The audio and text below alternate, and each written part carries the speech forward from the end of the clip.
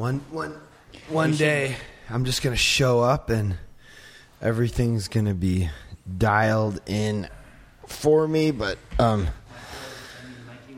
until that day comes, I have to do. We're approaching our 100th podcast, and we're still figuring it out. But today's kind of amazing. Really, I'm so stoked. We have Corey Beard on the podcast. Corey Beard, and he looks like a new person. He shaved his head and his face. Oh, right. Yeah, I've been looking forward to this for a while. Yeah, here, keep talking. It's always quite a transformation when I cut it all. Yeah. I always get Why a lot does of everyone reactions. do it in the winter when it's cold, though? It should be a summertime thing. I always do it in the winter, too. Yeah, my hair grows so fast, I cut it 3 or 4 times a year. Right.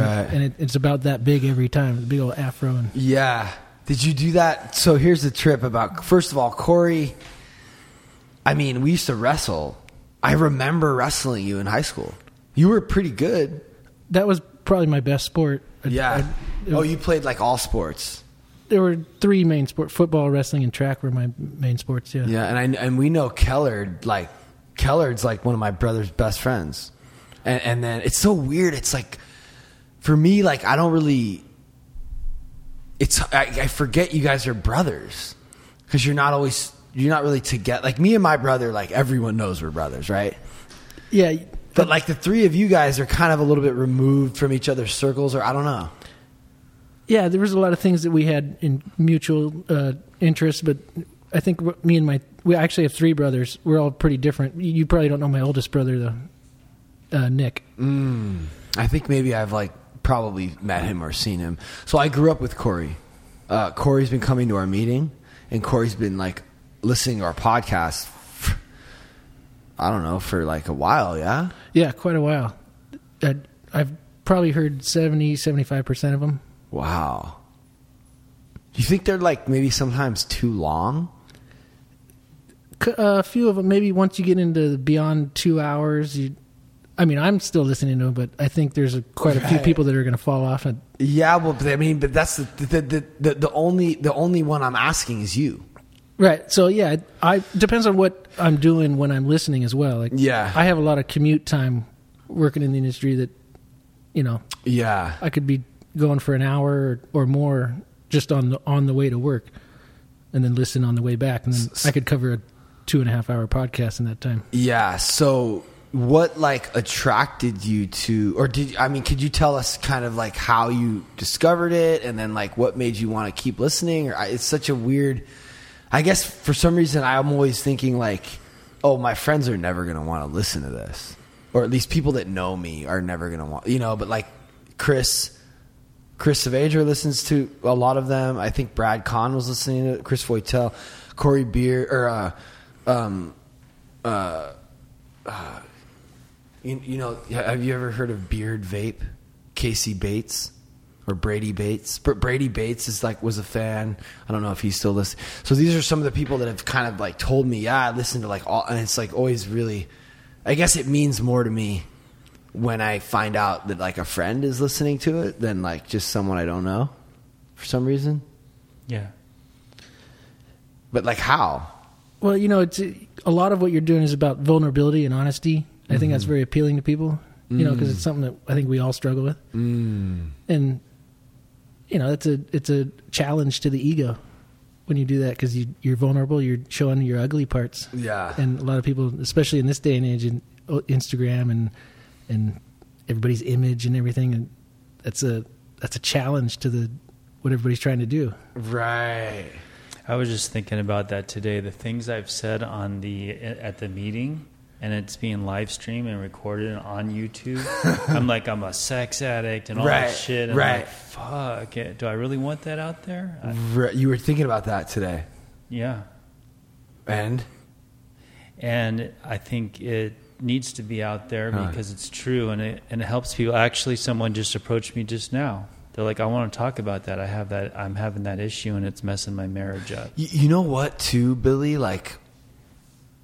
I don't want to take away from whatever it was that you were going through, but I will say that I feel I just sometimes I wonder if like what I've done or what I do is like almost just as bad, if not worse, than what you went through. I just don't consider it. Does that make sense? Like I feel like sometimes it makes sense. I feel like sometimes you have a tendency to like exaggerate like everything. But the thing is, for me, it was affecting my moral fiber. For you, if it like with alcohol and drugs, if you can drink and party and it's not like fucking your shit up. I just think it's a normal guy thing.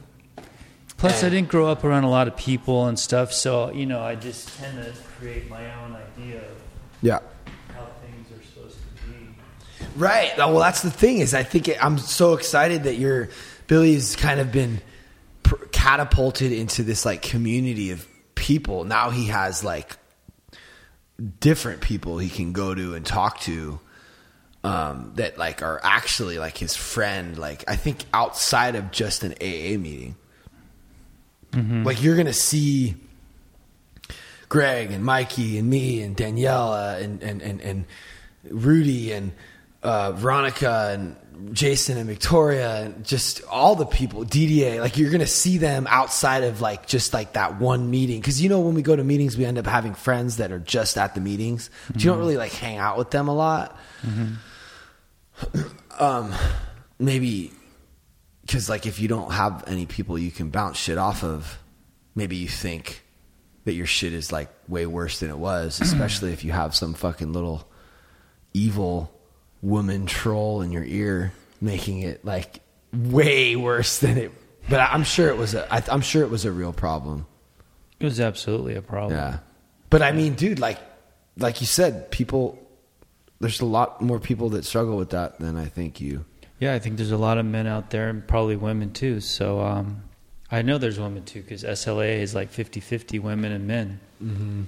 Sex and Love Addicts Anonymous. Yeah, it is a little bit weird when you... I mean, could you imagine the things I've thought about?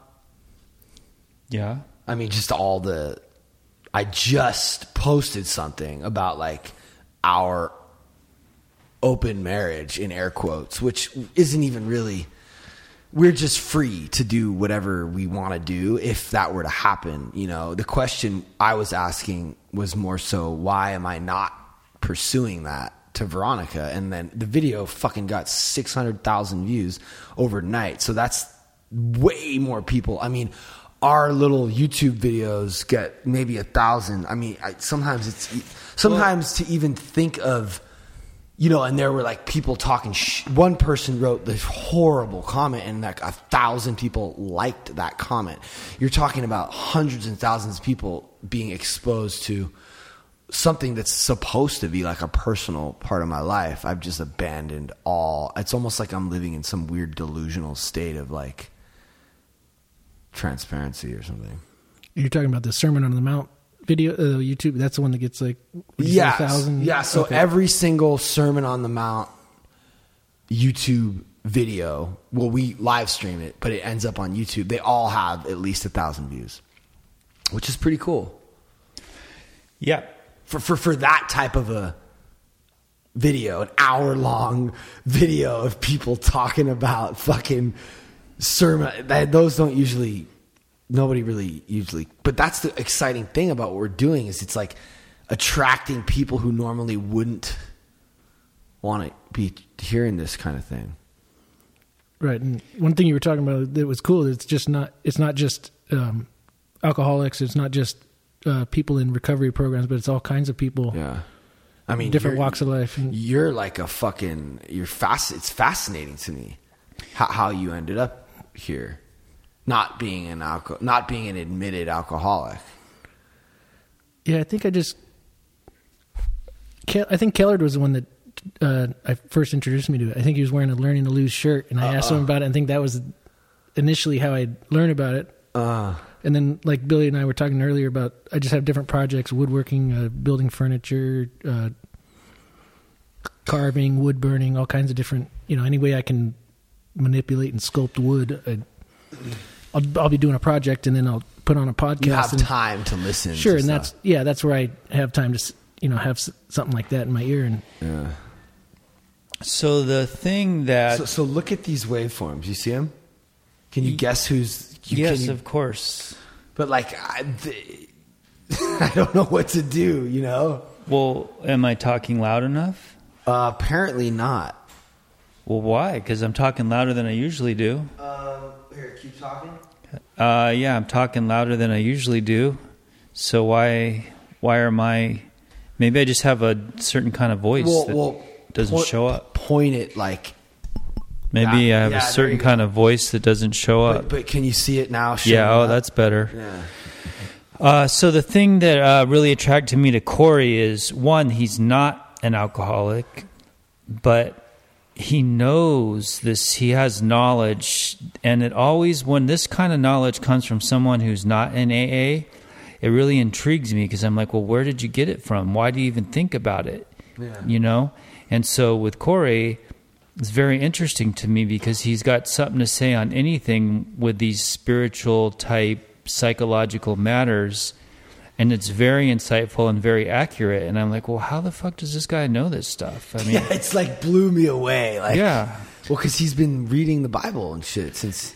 Right, and I've heard you guys talk about the fact that alcoholism, it's really not about alcohol. Yeah. And I think that we're all in recovery. Every human being is in this constant cycle of recovery in different aspects and it's at the center of it is our ego and our pride, and this is the alcohol is just a symptom of that deeper issue. Yeah. Right. Mm-hmm.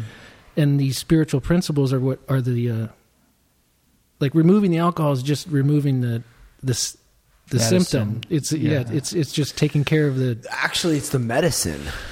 Well, it was the medicine, then it turns into the poison over time. Or something. Yeah, I mean, it's yeah. I mean, I think it's always the medicine, but the medicine stops working, and now you're even more fucked up because you're like spending all your money and energy on the medicine, and now that it's not working anymore, it's like you were expecting it to work, and now you have no other defense against your mind and your ego and your fear. Right, so it's a medicine again that helps with whatever this deeper issue is, but it's really just numbing it, as opposed to actually taking care of it. Yeah, yeah. As opposed to like maybe fixing the core issue. Yeah. I mean, I don't know how to. Well, I think for some people, it's just like a social lubricant. Right. I mean, that's like chill. Or is that chill? I don't know. Maybe it's not. I think it's chill. I would love to go home and just drink a glass of whiskey. I know, but why? Just to, I know, but like, you know, like you said, just to, or talking to girls or social. I'm like a shy person, so social stuff's hard for me. But with a glass of whiskey, I think that this has just kind of sparked a really interesting conversation about, like, would it be better to just like figure out how to feel good without it? Right. Is there a pathway to what I'm trying to achieve is more social interaction, more being comfortable in a social environment. And is alcohol the only way for me to get there, or can I get there through prayer or just confidence building exercises or various other things that alcohol is like a shortcut to it. Right. But is there a way I can become that probably, but it would take work and you'd have to face fear, and alcohol is so quick and easy, you know. But there's a cost. Yeah. Well, not for a lot of people. Yeah, I just kind of think about like, Veronica or my brother or even Kellard or... I think your brother's got issues with alcohol. He's either my brother and Kellard. I would say Kellard. I mean, like, you should have seen these two at my fucking Halloween party. They were just completely, like, unapproachable, or like just not quite, like nobody's home. Like you can't really. I mean, I like love Kellard. Like Wait, who's I Kellard? got news for you. Which one was he? I got news for you. Did that line come out of? I mean, it's every other line because he knows it's funny. His brother is like one of our best. My brother's like his brother is like the guy you can always count on to show up at my brother's house. Which guy was he though? He was like the kind of buff guy, like wearing like the wig, who had like a red red face. Yeah, he's like like that was just like pretty much blacked out, right? Wait, that's his brother? God, yes. Why didn't you connect that? Isn't that crazy? Wow. And I used to like wrestle with Corey. Like Corey, like we're in the same grade, right? Yeah. 2001. Yeah, Corey Beard. But it's like weird. I'm with you, Veronica, though. It doesn't feel like they're just, and you know, I want to be honest with you. I hope that you and Keller aren't get upset with me, but like, he kept kind of saying like, you need this, or like that you're like, do you drink? Oh, I can't pretend like I've never been where he was at your Halloween party. Right? But like, how often is that happening to you? You know, there's times where I feel like I got it under control. I can have a couple of beers and be cool. Yeah. And then once in a while I'm blacked out. Yeah. But like, are you drinking like every weekend or? No. Right. I'll go for, you know. So you don't drink every day at all? No. But when's the last time you drank? I had a beer 2 days ago. So do you ever like think, oh, I wonder if I have a problem? Has that ever crossed your mind? Oh, absolutely. Okay. So Yeah. now it kind of makes sense why he would be attracted to like what we're talking about. Oh yeah. It's not that I don't have any experience with recovery or AA at all. Oh. And cause I got in trouble a few times. I have a couple of DUIs and Okay. in my 20s, and It's just, you know, he was saying that to me like, and like almost in this kind of like way of like, yeah, like he's worse than me or something. And I was like, I doubt it, bro. But that's kind of like what brothers do, right? yeah, I mean, Or maybe at times you've been worse and now Right, because you probably go even harder when you go. when I go, you know, it's like, but then No, when this guy's kind of gnarly, bro. He was like a tough wrestler. Like maybe there's like some rage going on. Well, there's got to be Definitely a had reason. some There's anger got to issues be in a my life reason as you're well. able to Oh, spit out the absolutely. knowledge. So Right. you've got to be seeking for some reason. oh, absolutely. Yeah, he's fascinating. I love it. Corey's like a quiet killer. Yeah. Are you shy?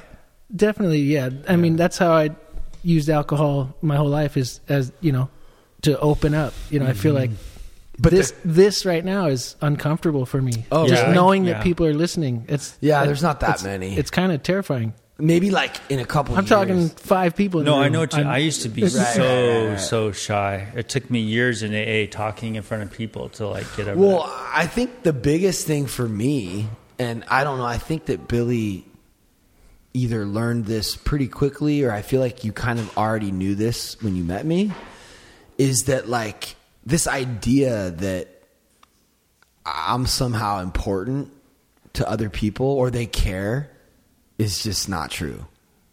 You've heard us talk about that. Oh yeah. Yeah, that's kind of one of the most powerful gems that I have to drop. It's that I'm just Nobody gives a shit about you, which is kind of fucked up. But at the same Yeah. time, like you okay. could totally bomb and act like such an idiot on this podcast, which I feel like would be impossible for anyone to do.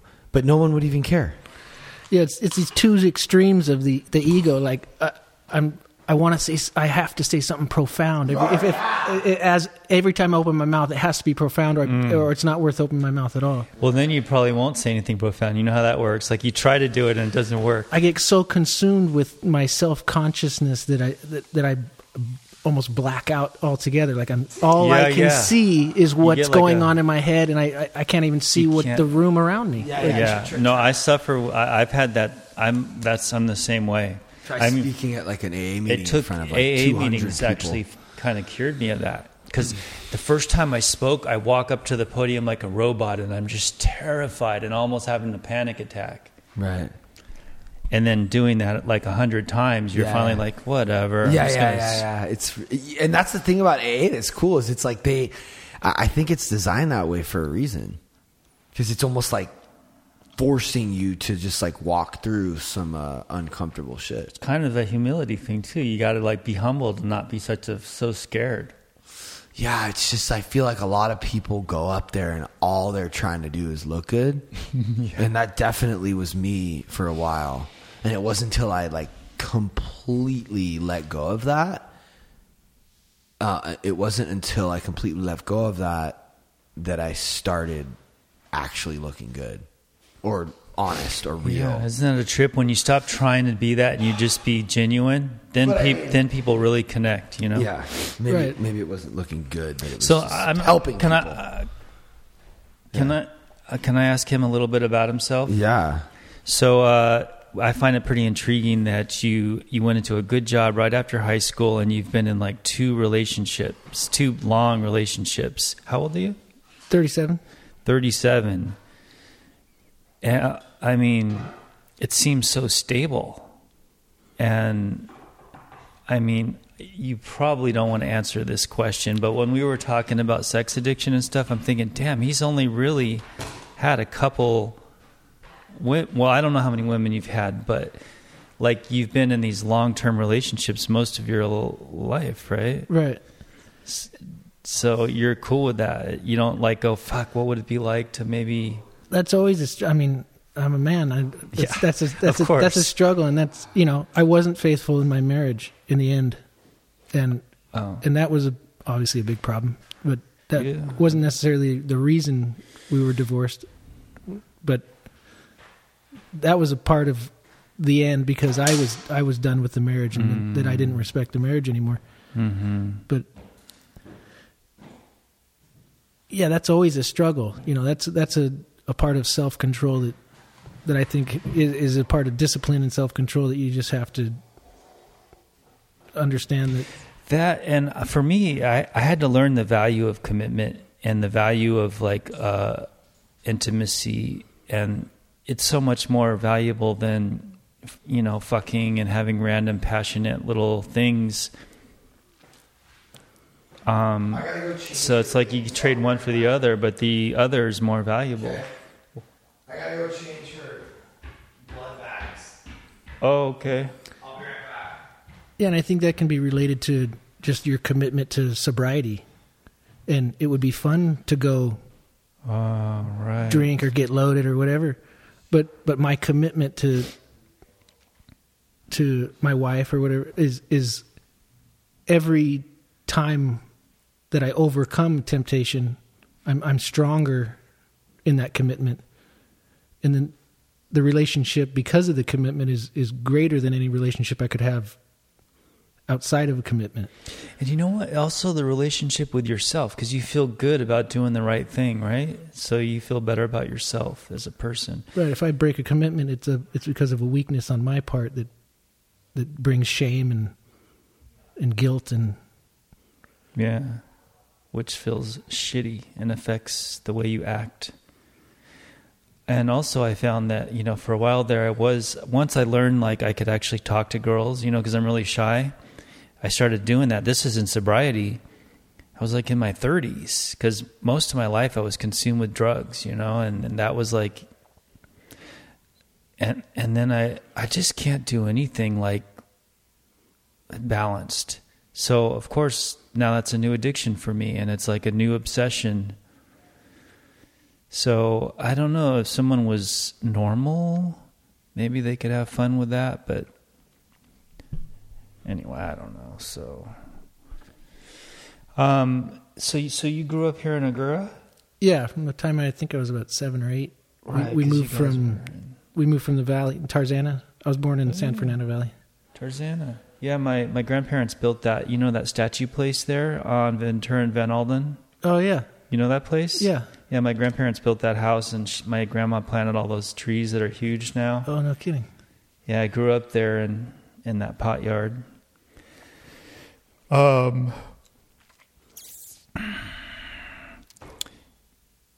So, do you have a religious upbringing? Yeah, my mom was the one that introduced me to the Christian faith. So, are you a Jesus dude? Yeah, I consider myself a follower of Jesus, and my dad was not a believer. My mom was. My mom's parents were pastors and traveled the country. When you say was, are your parents still around? Yeah, both my parents are still alive. Okay. What did I don't know how did I word it? Well, you say was. Oh, yeah, I'm just like what? I think maybe I was just referring to the upbringing. Yeah. But yeah, they're both still alive. My mom is still a Christian. I don't think my dad is But so my mom was the influence. So you really grabbed onto that at a young age, or what? Kind of. Not really took it. I didn't really take it seriously probably till I was, I don't know, 17, 18 years old, when I really started asking myself questions about what do I really believe about reality. Before that, I think I just. And so you were down for the church you were in and the message, and you never really fought it or anything like that. Oh yeah, there's always this struggle. I mean, that's just the nature of the ego and the human experience. There's always doubt, and there's always a struggle with either way you go, you know. But yeah, when I was about 19 is when I decided that's what I was going to do. I started reading scripture. I read the Gospels, and then really got into Is the Word. gospel something else? Well, no, that's the books Matthew, Mark, Luke, and John. Oh, okay. Basically, the life of Jesus and his ministry, Okay. and that's referred to as the gospel. It's just a word that means good news. So when we read these Beatitudes, they're totally familiar to you. Yeah, that section, especially Matthew 5, is the Sermon on the Mount. Do you do like a Bible study and stuff like that? Yeah, Still? yeah. Oh, cool. Every Wednesday. I mean, with other people. Yeah, every Wednesday night, there's some men from the church that I attend that we meet every Wednesday night. And What kind of church?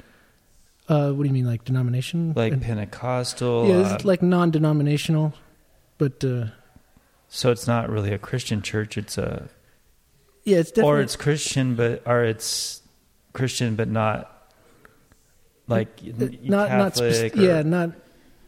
I would definitely say I'm not Catholic, just because I guess it's in the Protestant world, Okay. but not Methodist or Lutheran or these other denominations. Just kind of a combo thing, or Yeah, I think because those are just, defining very specific limitations to what I believe in this area or that area. I think it's more open to. So have you been doing this for a while? Yes, since I was 19, I think is when I really got into the church and began attending. But there's definitely years where I walked away from the church altogether, and I think that was part of what led to my divorce as well, is just turning away from those things and then coming back to it and maybe not being in the same agreement with what my ex-wife. Do you regret that? Do you feel like, well, maybe not regret, but do you feel like maybe, like with my ex, I kind of wish that it could have worked out, mostly because there's a kid involved, and we have a lot of history. I mean, we made a kid together, and we built a business together, and we had years together where we were living life. And do you feel like maybe you could have done better and still be with your ex, or are you totally stoked that everything is kind of worked out the way it is? Or Yeah, to say I'm totally stoked might be not accurate, but there's always this struggle, like, could I have made it work, or is there something I could have done to make it work? And I struggled with that back and forth in the marriage, and I had this idea that it wasn't going to work, and of course the kids make it more difficult. I have a 9-year-old and a 6-year-old, and to regret every so often I ask myself, I wish I was never married in the first place, but then I wouldn't have my kids. So that's a real, that really messes with your brain. But then, in the Christian faith and scripture, it says that God works through the darkness and not in spite of it. So, right. The darkness happens. It's there, and it's a product of my choices a lot of the time. And only God's able to bring something good out of something I intended for evil. But yeah, there's definitely there's regret, but then there's also, I am where I am now, and I'm not. There's no making it. There's no fixing it now. And so you're in a relationship for a few years now, and it's good. You guys have the same beliefs and all that sort of stuff. Yeah, and that was. Does she have kids? No. Does she want kids? Yeah. You gonna make more kids? I'm ready to do it again. I don't know if that should be, the Right path. on. Yeah, I think about that sometimes, but fuck, I'm 50. I think I might be done with all that shit. Plus, you got your shit together. It seems like. I mean, you have a decent job, and you seem normal. Maybe I'm wrong. Well, Somewhat normal. Like, you're not like me and Pat. I don't think. Like, well, I don't know how well. I'm not going to say Pat's not normal. I'm struggling to be domesticated and do the right thing and give a shit and not just be like, fuck you world and fuck this and, just die as a martyr. So. I can relate to that feeling for sure. Oh, yeah. And I feel like, I kind of walk a fine line a lot of the time where it's hard for me to say that I'm an addict because I am able to function a lot of the time. So I'm in a dangerous place that, I'm able to hide it. I've I don't know, had a lot of practice at hiding it and been successful at hiding it. I don't know that I'm all that good at it, but I feel like I've just... Addict? Like, what do you mean? As far as alcohol, I've struggled with alcohol. I'm amazed I haven't killed myself or lost jobs because of it, and because So maybe you're like a periodic. That's someone who's cool for a while, and then they start drinking, and then they get all fucking crazy, and then they get cool for a while, and or I'm not trying to say that I'm going to you say are, that sounds like me. Yeah, because I've been able to function and then go off the deep end, get into trouble, get a DUI, and then be cool for a little while, not quite make it to 10 years, and get another DUI. So I got 2. 10 years? What do you mean? I mean, outside of 10 years, it would be another first. So I got 2 DUIs. I got a kid on the way. When my second was about to be born, I can't even go take my ex-wife, who was my wife at the time, can't even drive her to the hospital when she's going into labor because I don't have a license. What if we asked her? What would she say? Whether or not I'm an alcoholic? She would say I'm an alcoholic. Oh. Well, here's the thing. Like, I'm starting to. I'm closer now to like not really being sure that it matters that much, as long as you're doing, like, you found. And that's the other really cool thing about what we're trying to do is, like, you don't need to be an alcoholic to be like doing this kind of stuff. Yeah. And if you for some reason hit some kind of bottom or like find out that you are, like, you're right where you're supposed to be as far as like knowing who you can turn to. Like, the only difference is that he's not doing actual like step work, but like, yeah, it's all confusing to me, this periodic maintaining alcoholic. Like, I guess your buddy Gus is like that too. Well, like, dude, look at Tim. You think he's an alcoholic? Well, I don't know. I look at my brother, Tim, Aaron Goodman, maybe Tito. He's probably off the fucking rail. I mean, like, dude, like, so many of our friends just like go hard and like lose their fucking sanity for like however long, a day or two. Right. Maybe create some wreckage in the process, and then like they're just. Mike, what were you gonna say? I was just gonna say, like, sometimes, as crazy as it sounds, sometimes I wish, like, I would just wish that I was either this or that, like, yeah, because I think it's hard I think there's a lot of people out there that might be connecting with this right now that I wish I would just go so hard that I hit a bottom, and lost everything. and just say, okay, I'm an alcoholic, yeah, and then deal with and take my whatever step from there. But the ability to step out of it for a period, creates this confusion. And this, Okay, so let me ask you this. When you're not drinking, are you like thinking, I really want to drink, but I'm not going to? Is that like a daily thing? I wouldn't say that it's daily, but there's times where it comes on so strong that it's like, I got to figure out, it may not be tomorrow, it may not be today, but I'll figure out a time when I can get that in. Wow, that's so crazy, because for me it was every fucking day. Right, but then Like there was I wasn't going a day. right, but then it becomes progressive where it becomes stronger and stronger and stronger till it is that where I can't.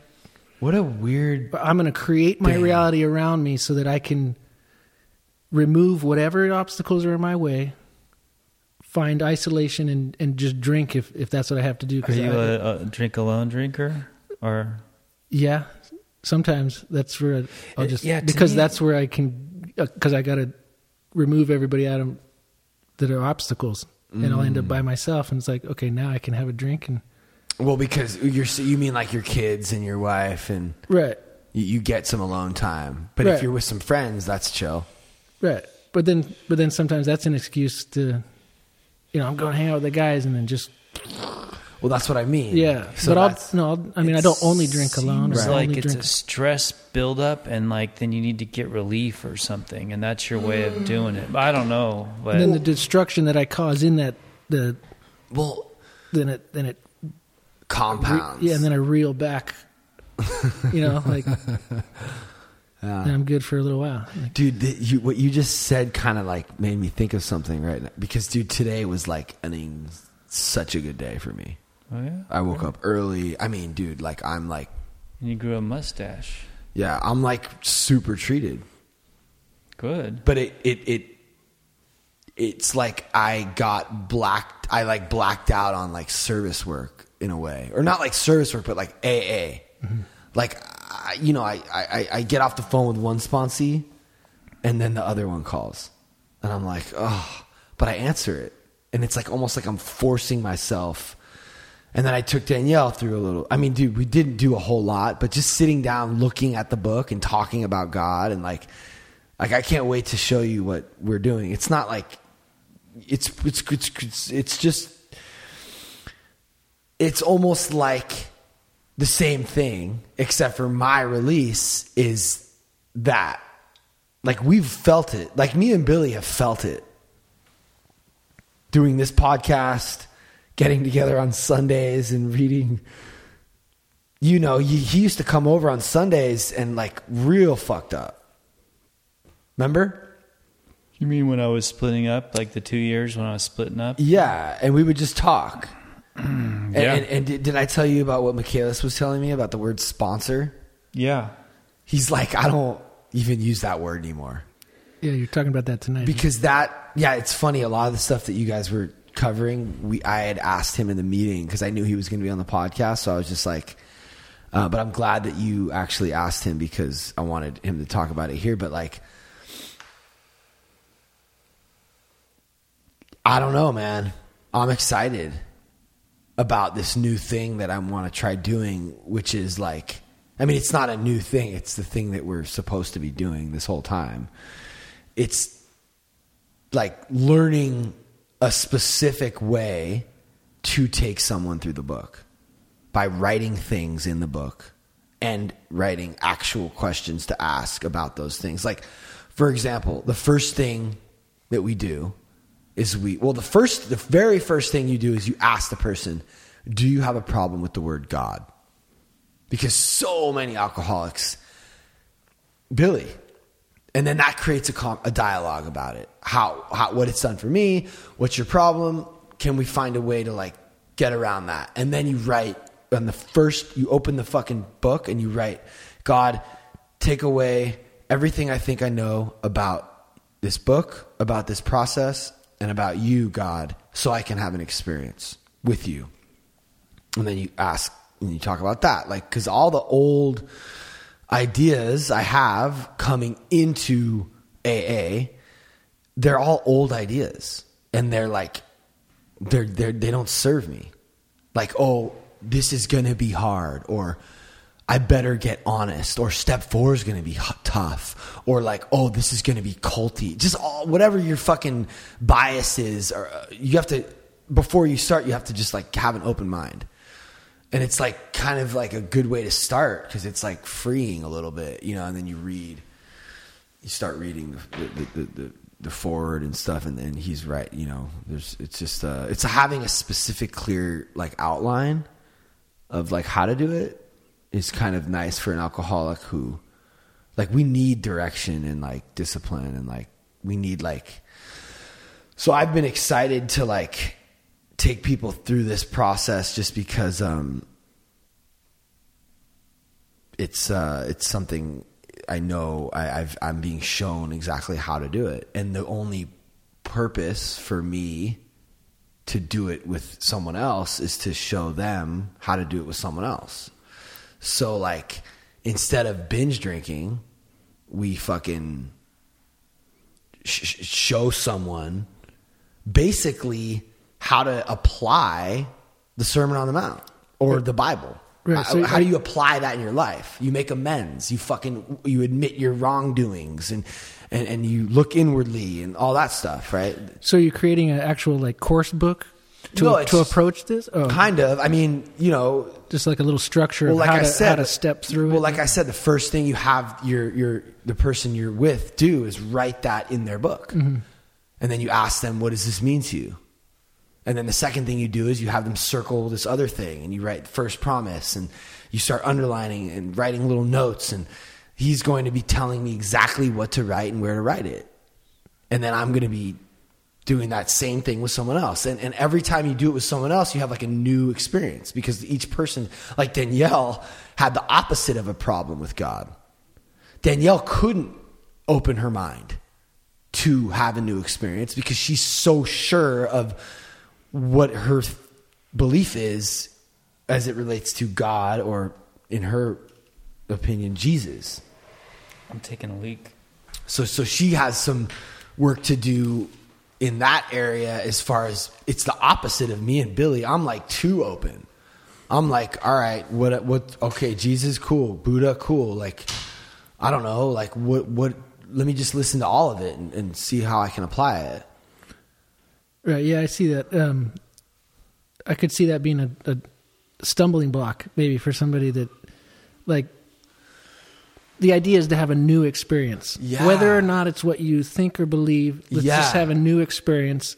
For the argument's sake, just accept these ideas and then see where it takes you. Yeah. Like, allow them to be more incredible than you ever thought they could be. Because Right. that's the cool thing about God. I hate like saying that word over and over and over again on this fucking podcast, because I feel like people are going to be like, oh, this is like some fucking religious fucking... But that's the cool thing about God, if you will, is that like, you never like, it's always growing and deepening, and it's like amazing me every day or every week or whatever, you know? Right, yeah. That's been my experience. Just constantly, there's no end to the... But if you think you know everything, then you're like almost closing yourself off. And the more open you are, and the more like vulnerable and humble you make yourself, like the more you see it like in your daily shit, you know? Yeah, I think it just reminds me of another part of Scripture. Proverbs is a very practical thing that, you know, non-religious people, I think, could really, really benefit from. Is a lot of just practical life knowledge. Oh, yeah. The book of Proverbs. It's just a book of wisdom, right? And it speaks about wisdom itself. Wisdom is supreme. It says, if we search for wisdom the way mankind searches for riches and mines for rubies, if you search for wisdom the way you search for wealth, it could benefit you far beyond any wealth could, you know. Wow. So I don't know, maybe we can set up a system where you're like taking other people, like maybe Michael or Greg or Victoria or Jason or any of the non-alcoholics. Like, we start to figure out a way where you guys can do your own work together Oh yeah. outside of the big book, because in the big book it's all about alcohol and powerlessness and surrender, but like the Bible's, it's a lot about surrender too, but it's not having those, and you're kind of in a unique position to really be able to like take someone through that book. Yeah, that would be great. I mean, that's an awesome idea. You would like want to do that, huh? Yeah, I mean, That's just so cool. applying recovery ideas to Yeah. any form of recovery. You know, Yeah. like we were saying before, I think every human being is in recovery, this cycle of recovery constantly. Yeah, like imagine being like really, really thirsty, right? How you were saying how you get, but then like trying to do what we do and like calling someone to go through the Sermon on the Mount or the Bible or Right. whatever it is. Has anyone like written steps or like, I guess like, is there like a like, or Anger Anonymous or? I think there's 200 anonymouses. So what would Corey's be? I guess you'd have to figure out what it is behind you wanting to get drunk. Right. What is that? Well, it sounds like he has his church group and he has his Bible study men's group or a co-ed or whatever. So he's got a support group. He could call guys in there if he wanted to. Right. Yeah. Definitely. You have to have a network of accountability Right. of some kind. So do you call them like when you want to?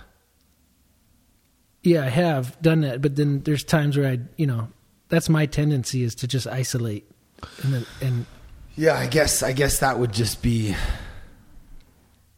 you at that, if you're calling someone because you want to drink, you're basically just fucking an alcoholic.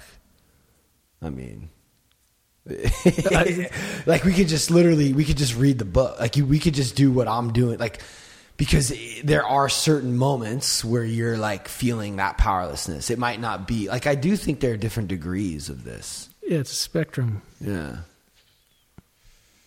But so let's talk about your work real quick. What was the last movie or what was the last? Wait, before we sorry. do that, can I so this guy hit me up on TikTok today, just now, and he listens to the podcast. He's 23. He's trying to get sober. He says, I love it, Billy, when you talk, and I wish you guys wouldn't cut each other off so much, and blah, blah, blah, blah.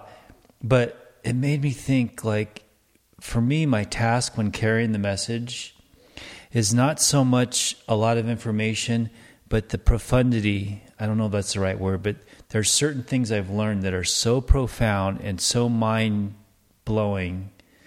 But we say it, and you just hear it, and it's one ear and out the other, like being in the present or the power of now. It's phenomenal if you can actually get it and practice it, because you're completely freed of everything that's you. And another one is awareness of the mind.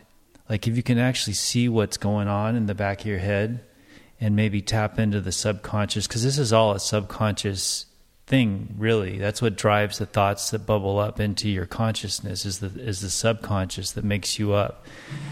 And there's just a few things and I've learned, and those three things, if I just practice those alone, like the way you said you go for wealth, if I went for that the way I go for money, I'd be living like a life of ecstasy almost.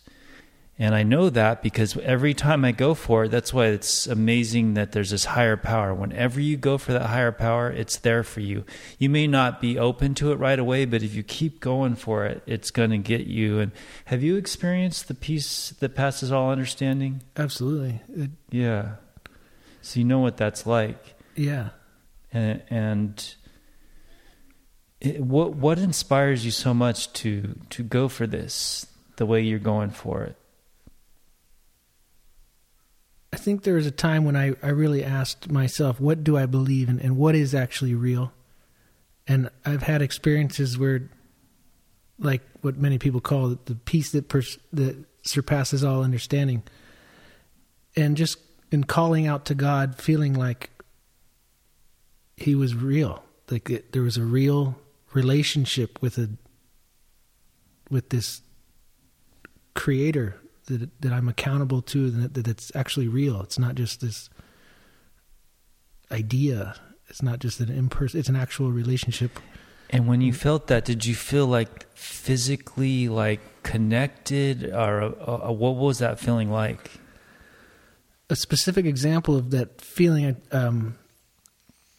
I go hiking a lot, and I was out just quite a few years ago, before I had kids, before I was married. I would just go out by myself into the hills and just go. I used to do that a lot too. Just bushwhacking and going, and there was a time where I just felt kind of lost, and I was really thinking deep on these ideas. It was just, I'd go out to go process life, and just think, not to get in my head, but to process things in my head. And I was going, and there was a point where I felt like I was lost, and I didn't actually know where I was or where I was going. Oh, you actually, physically, literally lost. Physically was lost. I mean, I wasn't worried for my life or anything. But Yeah. I thought, I'm just going to call out to God. And I said, God, just show me where I'm going. Show me something and reveal yourself to me. Like, I don't know why I was going there, but I decided that's what I was going to ask. And so I was just continuing on. I was going, valley, hill, and going through the shrubs, and then had this moment and came through and realized where I was and saw this area that I had never been, that was so, I don't know, it was just this experience where it was so amazing knowing that he had led me there. And then it was this area that I didn't know existed, but now it was this treasure of mine to go and find. And now I don't know, it's hard to explain. No, it's amazing, because when you're in that space, the things that we see and we don't even recognize every day become like profound, like, what's the word? Awe-inspiring. And that's what it was. Even water or anything, you're just like, oh my God, this H2O is this, it's life. Without it, there is no life. I'm like a water, but beyond that, it's realization of reality. A relationship, a relationship with what is. So much truth was in front of me that I thought that I had taken for granted. And I was just out in the wilderness in an area called China Flat. I don't know if anybody's familiar with that. I just went with Danielle. And I had come in from just not on the trail, but out of the shrubberies. Right, out of the woods. Just broke onto this scene and just realized that, and I had all this just realization of creation and the reality of what I was in it. And when you're there, it's almost like timeless. There is no time. There is no death. It's like you're part of it. Whatever it is, you are not separate. Yeah. That's it. You're not separate. You're like, you have a connection to all things. Right. And it go just ahead. feels incredible. It's just an incredible feeling. Yeah. And you're asking if there was like this physical feeling, but it was so beyond that the physical didn't even matter. There was so little value placed on the physical, but I was shown what I am in the creation in relation to God. And I actually started crying, and I would just was on my knees and just overwhelmed by the awareness of reality that I had at that moment. Dead sober. Totally sober, yeah. It's incredible. Yeah. Were you coming off something, or? No, I hadn't. That was a good place in my life where I was really just seeking God a lot at the time, and was. Do you get that same thing from Jesus? Or why is it Jesus? I always ask this because I don't really quite get the connection, but I think a lot of people do, or for some reason, I don't know. Why is it Jesus? Sorry, and I'll let you talk after. No. This is, dude, this is you gotta get your shit out, I want you to. So it's Jesus because, excuse me. When I look into the scriptures, I see just that it's consistent with reality as far as the depiction of God as a creator, this loving being that created beings with a free will and the choice to love him or not, which is the only way love really exists. You have to have the choice not to love. And then at some point, in Genesis it says that man sinned against God and then was separated from God because of sin, right? And so there has to be some accounting for that. There has to, the price for separation from the one who gave life is you forfeit life. So how are we reconciled to the living one? There has to be, life is the price. But if I pay that, then I'm separated forever. That's So my you mean payment. like a sacrifice? Right. That's the idea of sacrifice. Is that life is the price for rebelling against the one who gave life. You forfeit it. So Jesus took that on. So he's the only one that can pay that price. If I pay the price, then I pay with my life. And that's death. That's what I earned with my rebellion. But Jesus does not die. But being that he didn't rebel, he has no sin, according to Scripture, and he takes my place, he can be the sacrifice for all of sin because he didn't have any sin. So he's spotless, right? He's blameless. So he can cover all of sin. And people say, well, why is it a man? Why do you have to pay a price? Because I think it's metaphor. It's a metaphor. It's a symbolic. well, I don't want to get too far in the woods, but yeah. yeah, that's a difficult one to just jump into, of course. But the idea that there's a price is that God is a certain way, and if you rebel against that way, and he doesn't, if there's no accounting for that, then there's no justice for real. Because he's the idea that God is holy means that he's a certain way and everything outside of that way is separate from him. And he is life. So if you're separate from him, you don't have life. So I I wonder if that connection that we're talking about, the peace, is actually living. And most of the time we're only half living or partly living. I think that's a big part of it, yeah. And it's an awareness. We're finite. We only have so much awareness. But I think at times he can give us awareness of ultimate reality. And when Have you ever done hallucinogenics? Yeah. Did you experience similar type things or not really? Or? Not on the same level. I mean, there were experiences that I can't explain and really enjoyed. I mean, I really enjoyed mushrooms a lot. I did mushrooms quite a bit. Like recently or? No, I haven't done it in a lot of years. Right. But that was one thing I enjoyed a lot in my teens and 20s.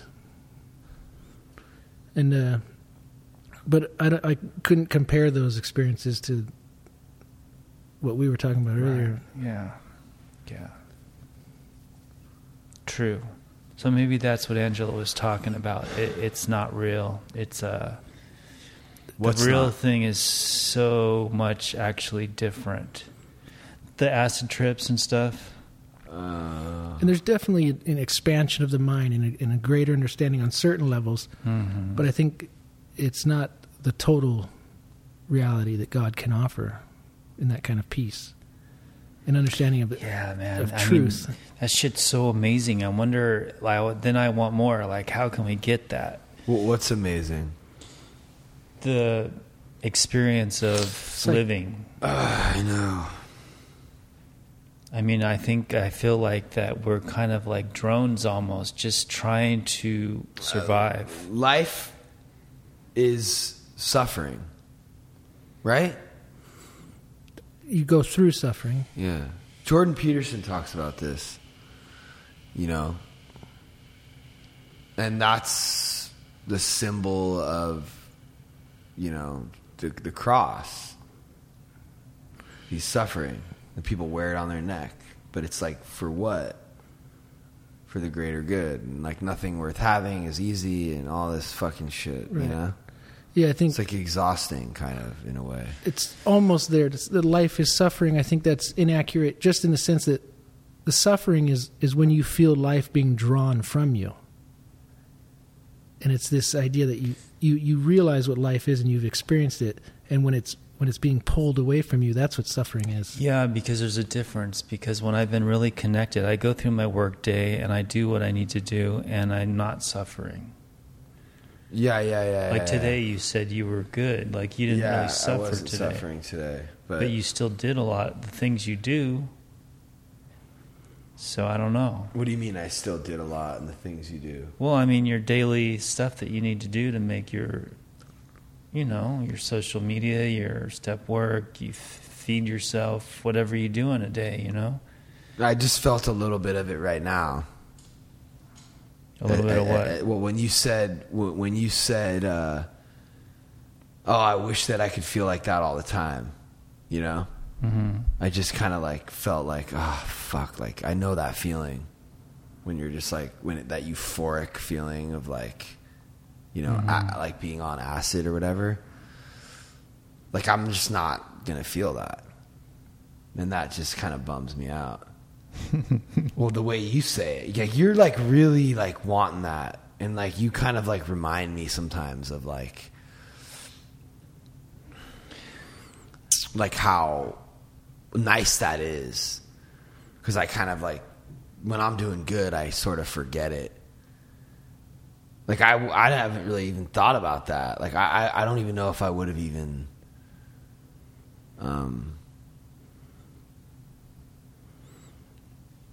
There's something about being connected and not separate from all things it's beyond words. Yeah. I don't know that everyone's felt it, and I don't know that I felt it to the degree that you have, but... Yeah, a lot of people in your shoes, Jason and Victoria, just all the different Jesus people that I know, they've literally called out and they said, listen, show yourself to me, and then it was shown to them. That doesn't happen to me and Billy. And it's not always that simple. And there's, But we definitely go for the spiritual shit like every day. Like we're going for it all the time, or at least when we feel enough pain to want to go for it. But I like the actual specific like Jesus thing hasn't like really like it hasn't. But we had the dude on the other day who was like breaking it all down. Like nothing breaks it down like the Bible. Did you listen to that podcast with the pastor dude? You know what? I don't think is it even out yet. Oh, it's not out. Yeah, I mean, have you seen it? I mean, a new one came out today. Did you listen to it? Like that's the thing is like we have a podcast comes out every Tuesday. Or wait. No, it came out. No, a new podcast is coming out tomorrow. So it'd be nice if we both like tomorrow when you get up or when you start going I'm through. all cut up, bro. I've been listening to him. No, but I'm saying like you should like talk about it on your TikTok. I should because you should be like, yo, like our podcast just came out today. Yeah. Go ahead. It's this one. It's about this. I think the one with what's his name is coming out tomorrow. Cool. So you could do like a little post to your fucking. What you got like over 5? You got how many? You got 6,000, 7,000 people. 7,000. Yeah. I mean, you could do a video that could get a lot of views. I mean, I don't do it enough. I have Kaya. All right, I love you guys. I've been live streaming for fucking. Did it sound better? I just feel like this is just like. It's a kind of distracting. I don't really want to be distracted. 30,000 viewers. I've been live. Let's see, November 12 streamed 10 hours and 33 minutes. That's how long I've been live for. That's a little mind ball. 10 hours. Oh, and yesterday it was like 12 hours. I've just been streaming just nonstop. And do you engage them sometimes? No, sometimes, yeah, when I can. Otherwise, it's just on. And people watch just... There's always at least 50 people. Whatever you're doing. It's not even me sometimes. I had it sitting on the Learning to Lose painting for 2 hours last night when I went to Veronica's house. It was just on the Learning to Lose painting. And people were still, when I came home. Oh, because they interact with each other. When I came home, there was 70 people watching that painting. but they're talking to each other too, right? Well, yeah, they're like either talking shit about me, how I'm not engaging with them, or I'm not even there. Right. So it's almost or like they're talking to each other. Yeah, it's a community. It's like a catalyst for a community. But to it's get also kind of like a little bit of a hack in a way.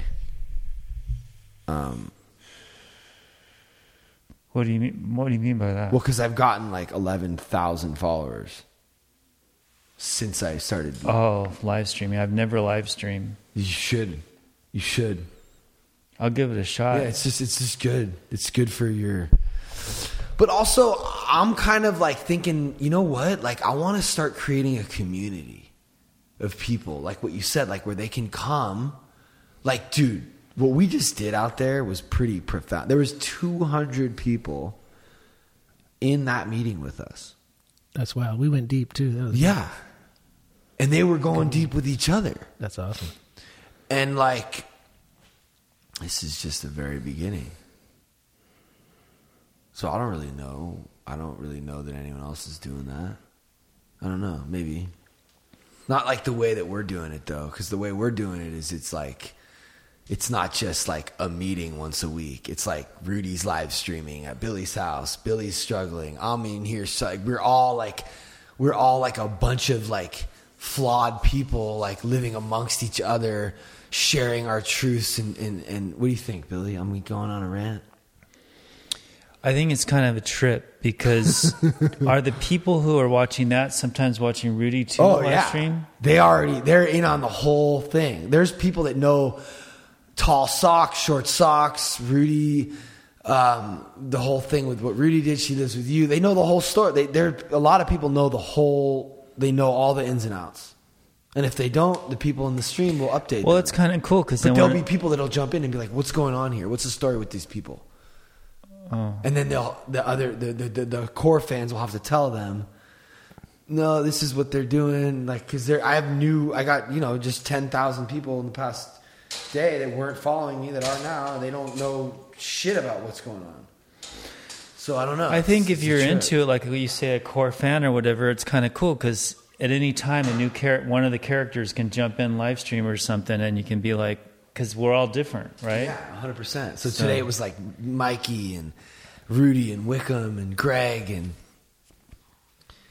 it's just it's pretty interesting. So what can you just give us like one of the most exciting things, people that you've met, that you just anything? Have you ever worked with the Coen brothers?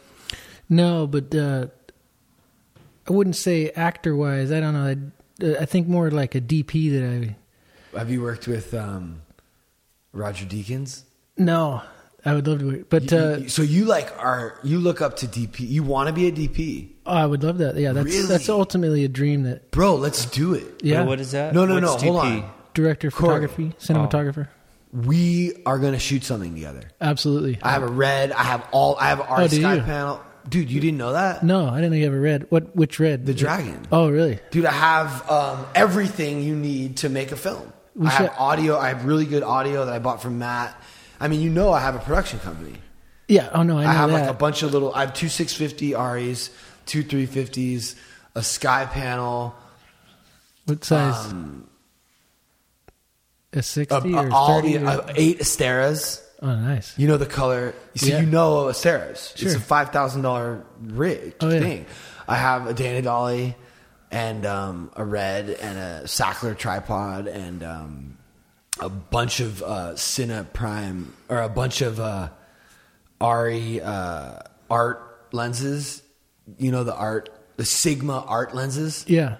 They're great lenses. Yeah. They don't have the cinema housing, but they're like they're great. They're I mean, so yeah, we should. I think a lot of people don't appreciate like the lenses are. That's where it's at. I mean, as far as your image, that's a big part. It's a big part of it. Yeah, and as far as the look. So, have you ever done anything? Like, have you ever actually DP'd something, or no? I mean, what do you know about it? What do you mean, as far as being a DP or lighting? And I mean, I really enjoyed the lighting aspects. For 14 years, I was on Criminal Minds with Joe. Yeah. What? Wait, why does he call you Muddy Buddy? That's what Kellard and his. Why? I don't know. I don't remember where that came from. It was just a name that stuck, you know. But for 12 of those years, I was pushing dolly. So you get a little removed from the lighting. Yeah. You know, you're more in the camera world and kind of don't have to pay attention to the lighting as much.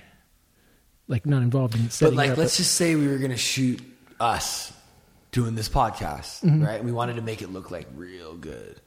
And you have all the equipment that I just told you I own. Right. What would you do? Where would you start? Start with camera position and what you wanted, you know. You'd have a raking shot of you to him, and then you'd have a wide shot of the whole room. Yeah. And then you'd have probably singles of each person. And then lighting wise, you'd want to have something that, obviously, I'd divide the room in two halves, you and Billy, and then this half, and then probably half light the two of you. Okay, so half light, you mean so that part of our, okay, yeah. So we got to do this. Like, have a nice backlight or something, you know. Let's have some fun. So, because here's the problem that I've been having. Wickham's great. He's one guy though. I could really, you're pretty busy. I really need like another like one or two like diehard like people that really wanna make stuff. Oh yeah. Not like how much am I getting paid? No. Like I want to like use this equipment and like I want to make something because the Learning to Lose. I want to do little shorts, and I have we have 24,000 on YouTube. I have 24,000 people subscribed on my YouTube, so we can make something, and we can put it on YouTube. But did you see the short film we just made? Did you hear about it? The one in Joshua Tree? Yeah. Oh, I loved it. Oh, you watched it? Oh yeah. Okay, so that I was has surprised. 25,000 views. Let me ask you this: Were there people that thought it was real, or was there something that you showed first that? Like you played a prank or something? Did you show the whole video or did you just show... No, just one little piece. Yeah, there's a little TikTok. Oh, did I tell you that video has 2.5 million views? Wow. The one of Rudy saying, there was an accident. You didn't see that?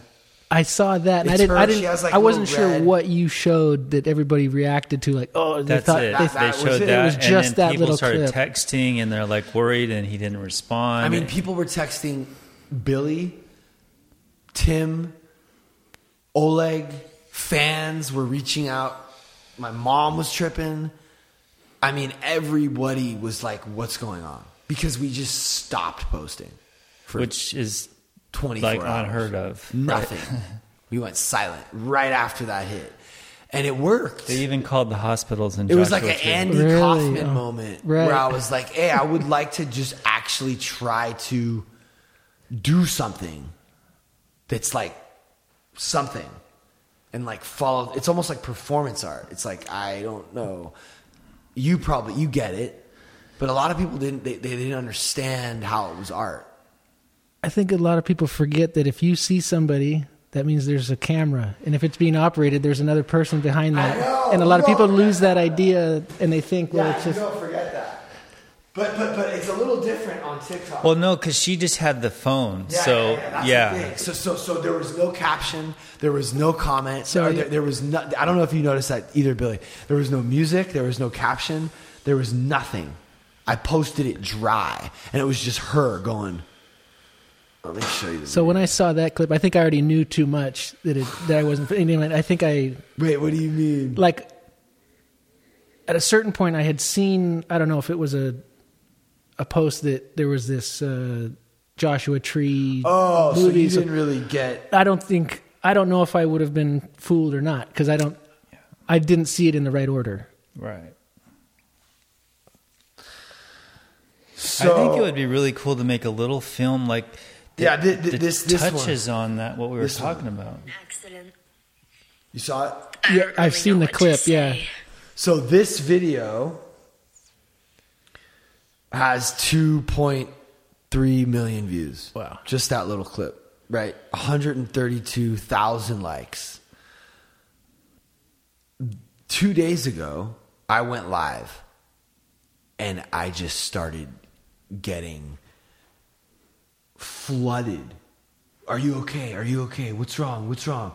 And I just noticed something. My follower count just started going up. I got like 5,000 followers in like 1 hour.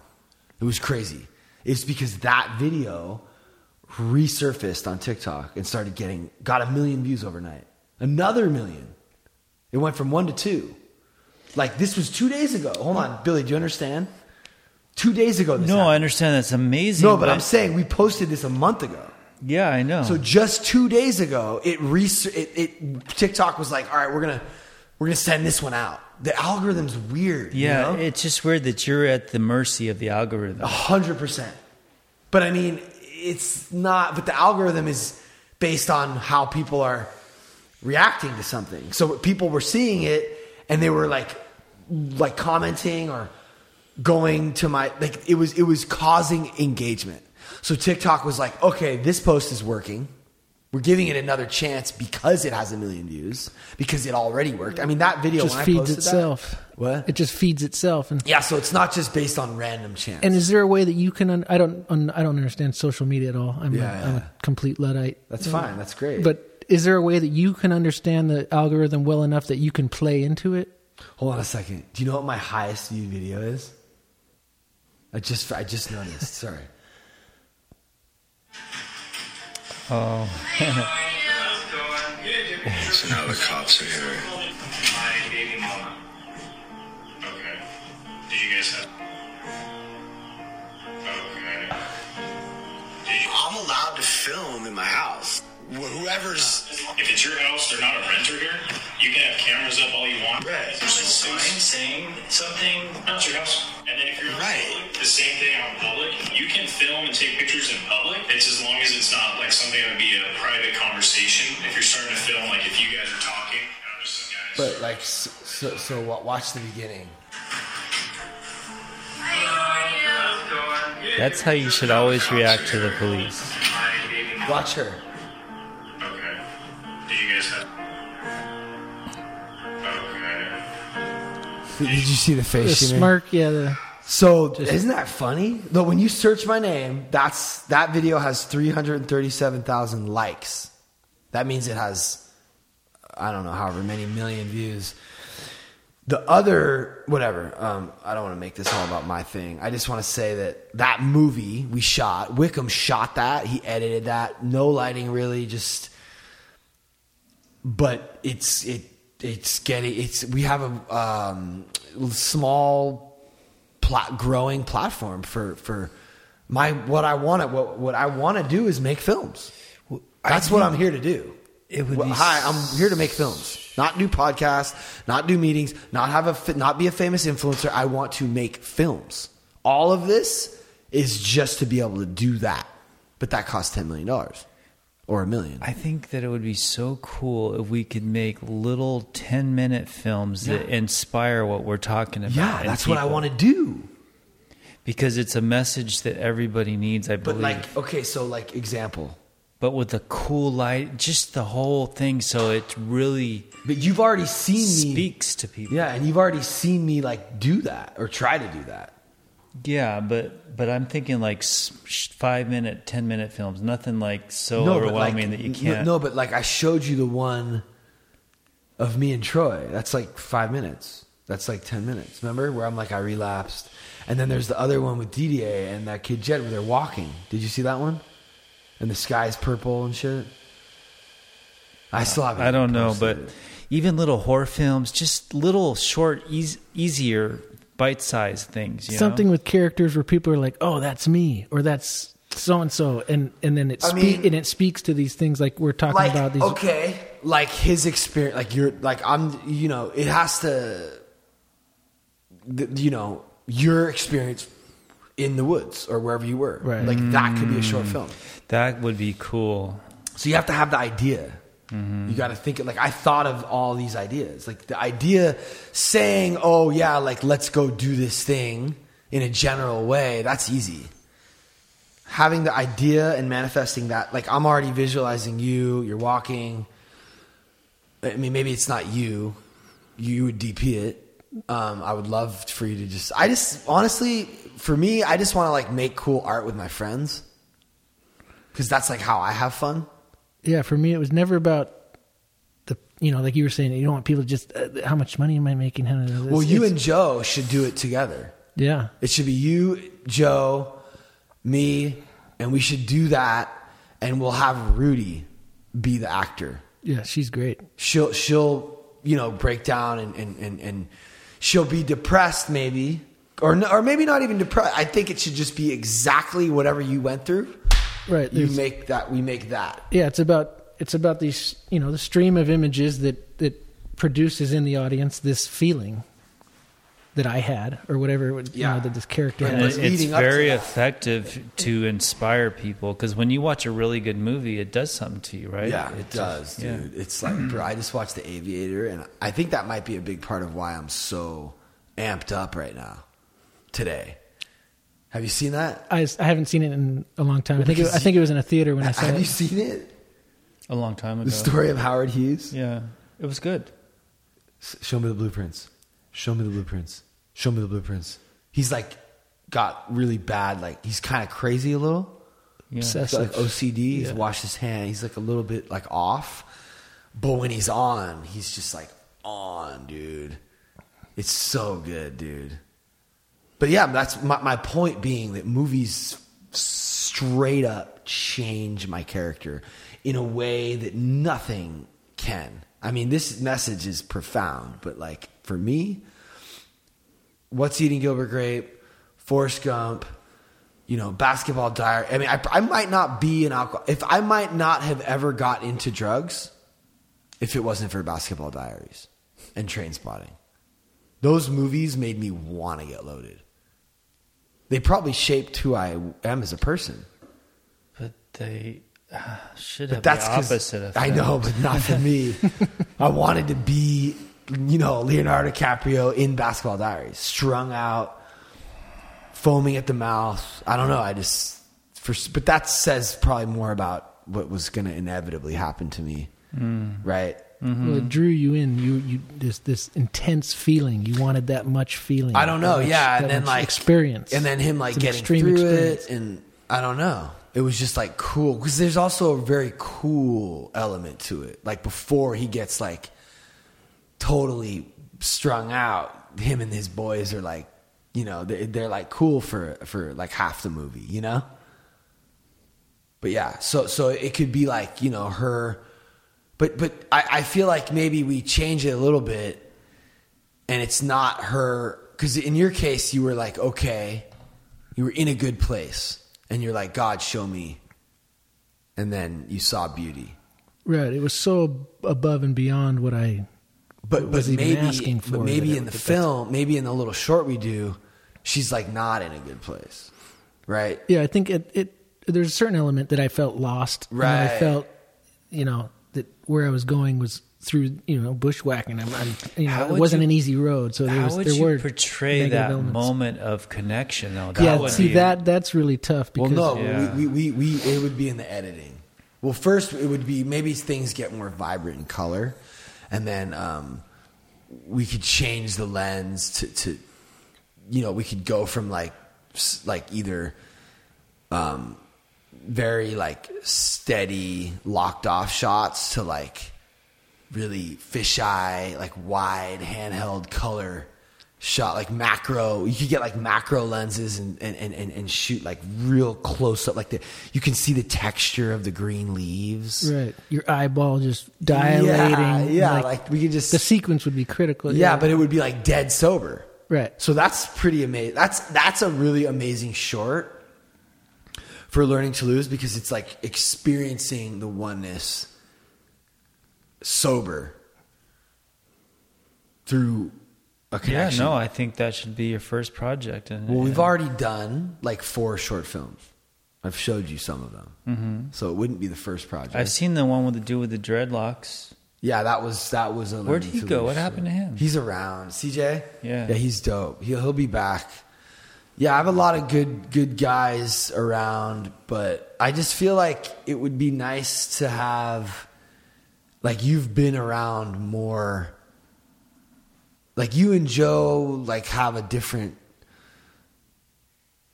Guys that haven't been around sets, they don't really like have the kind of experience that you have. Yeah. Like even just the way he said, like split the room. It's like basic shit for him. Mm-hmm. Like I like just kind of recently discovered about a year ago maybe that like most times you see a person, half their face is dark. Yeah, it depends. It's like a technique. Yeah. It's a way, like right now I'm looking at your face and this side has light. It's all pretty much lit up. So this would be the key and this would be the fill, right? Uh-huh. The key is whatever the dominant light on your face is, Yeah. on whatever you're lighting. Yeah, so one side. And I don't think I've ever really been effective in creating like real cinematic lighting. I can show you a couple of the things that we've done. Oh, there's also the one with Jed. Did you see that one where he's talking about his dad? Oh yeah, yeah, I've seen that. That was one. That one looks pretty good. And he's, you know, I'm trying to tell him about how to get sober. And it's hard, dude. It's really hard. You know? Not really, but You don't I know. believe you. No, I don't. Well, I'm yeah, just being honest. imagine I don't us. know. I mean, the Imagine- thing that always is an issue is the cohesion of the cinema. Like, it always kind of jumps from this to that. Like, there's not a cohesive lighting and, like, follow. Wait, what are you saying? Whatever. No, are you saying like the shorts you've seen us do? Uh-huh. They don't really work. You're saying because of that. You're like you're. Right, because you're like in one environment and then it changes so much to the next. Like it doesn't seem to flow into with the lighting and all the like Right. the way, you know what I'm saying? Like Well, the scene. maybe with, I'm wrong. I don't know shit. I'm no. just But I talking. like when people don't know shit. Because then they're. Well, the scene with me and CJ does. It's only in this one room. Yeah, that one I like because it stays the same. And the one with Jed is only in. It starts by the fire. I can't pit. remember Right. that one. And the one with Troy is only outside on the mountaintop. But I would love for you to be more involved with the Learning to Lose shorts. But you would, yeah. And just imagine this. You know, we spend 2 hours setting up lights, pretty much, and locking off, and getting your shot. Here's the problem with what we're doing. We need like 2 cameras, 2 like A cameras, which we have the Blackmagic and the Red, because we're kind of improvising, because we don't have professional actors that have memorized lines. Because if an amateur actor memorizes lines, you're going to know that it's very difficult. See, people don't understand. Just sounds like what it is. They're reading. The hardest thing is acting. That's why they get paid the most and they do the least. Because nobody else can do what they do.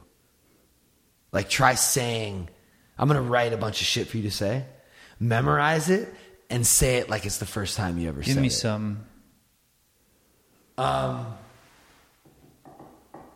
I mean, are you saying that you can act or? I'm going to try. Well, no, but like, I know you can be yourself. No, give me something. Well, I've already seen you try to act. When? When there's another thing we did called Just give me something. well, no, okay, I will. I can't just come up with something off the top of my head. Write me something, not long. I will, but let me just say what I was going to say is you seem to forget. We did a short called Clout Chasers Anonymous. Yeah, but you didn't give me a script. I know I didn't, but you came in there acting, and it was super off, and it felt like acting. And I'm like, Billy, just be yourself, and then you crushed it. You should see this fucking short. I don't feel like I crushed You it. did, 'cause I was bro. You were just. Anyway, he was just. I would basically, like. All I'm saying is, I would like to try. If you gave me a script, I'd just like to try it because it would be fun. Yeah, I think I could. It is funny. Maybe I could do. Maybe I've never tried. So Clout Chasers Anonymous was a really cool That idea. was fun. Yeah, that was funny. I like the comedy stuff. Until we let go, absolutely. Remember that we deal with clout chasing. Cunning, baffling, powerful. Do you know what clout chasing is? It's too much for us. I mean, I've heard the term. I'm not It's sure. like chasing fame, being willing to do anything for likes and views, Right, clout. okay. Because clout once you have chasing. 1 million followers, you actually have power. Right. It's crazy. Power, and that one is God. May you find him now. Clout chasing in the rest of the world is known as networking. Kind of true. Yeah, we just recently posted a video that went viral about Sheck West, and I have people that nobody will work with me. I have people that are really upset that are saying I'm chasing clout, and I feel really shitty about it inside. And I've realized the truth, which is that I am a powerless clout chaser, and I need help. And that's why I'm here. I'm not here because I think I have a problem. I'm here because I'm sick of being asked to come here. Yeah. If you don't have a problem, why are you wearing a green suit? It's funny. Is it? But I mean, do people are your how is your family and your friends reacting to that? They're embarrassed, but I don't care. I mean, it's on them. At what point are you? I don't know. But is it funny for I anyone get else it. besides you, though? Yeah, I think so. The green suit's funny. What do you think? I mean, The audio. I think it's funny, but See, his audio sounds good, it could be a problem but that's in your because life he's the only one who had a mic. if people are reacting negatively to you, and then you have a negative emotions attached to that. I mean, I don't know. I mean, I want people to laugh.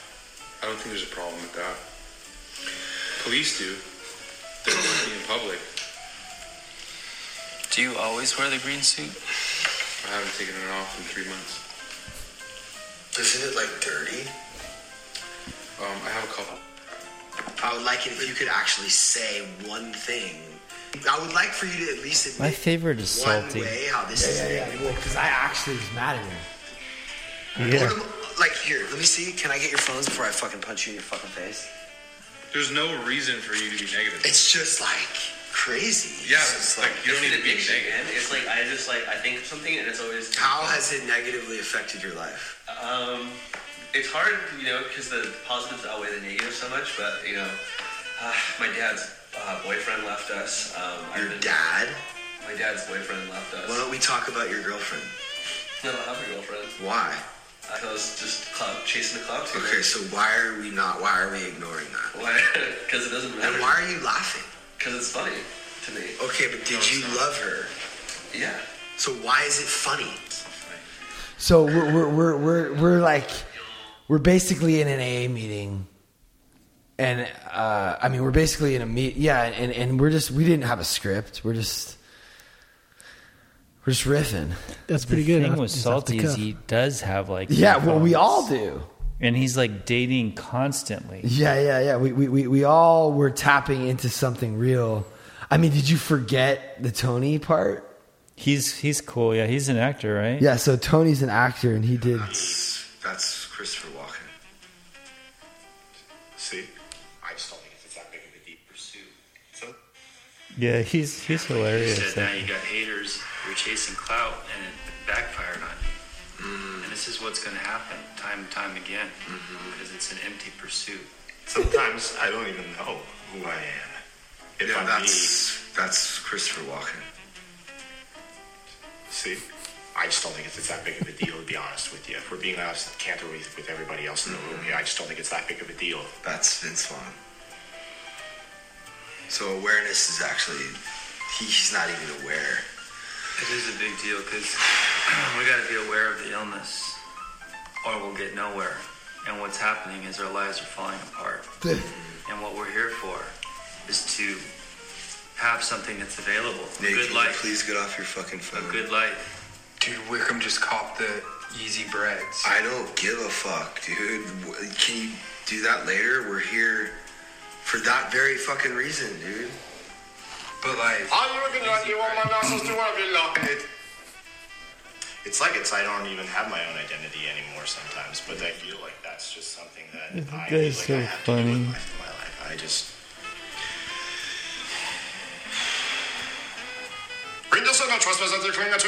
It's just...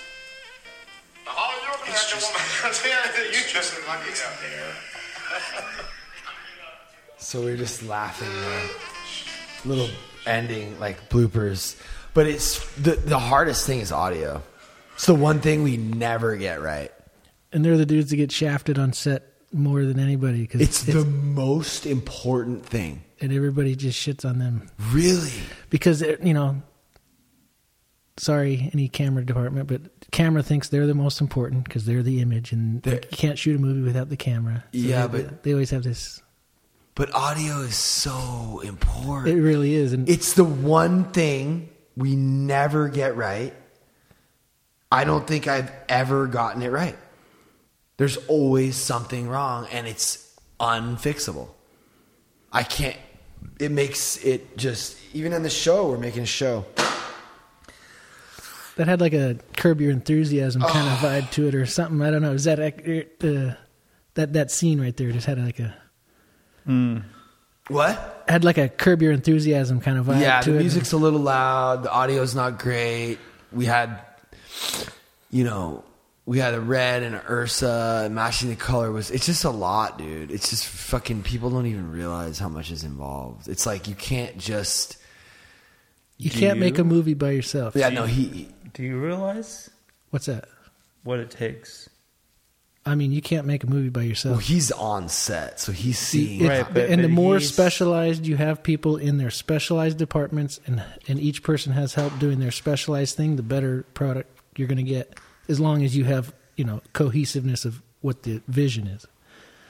But, a lot of people these days, everybody's got a camera in their hand. Everybody thinks they're a cinematographer, and all you got to do is point the camera, and that's how a movie's made. But I think a lot of people don't appreciate that it's a collaborative effort. If you want a really good product, you have to collaborate with other people.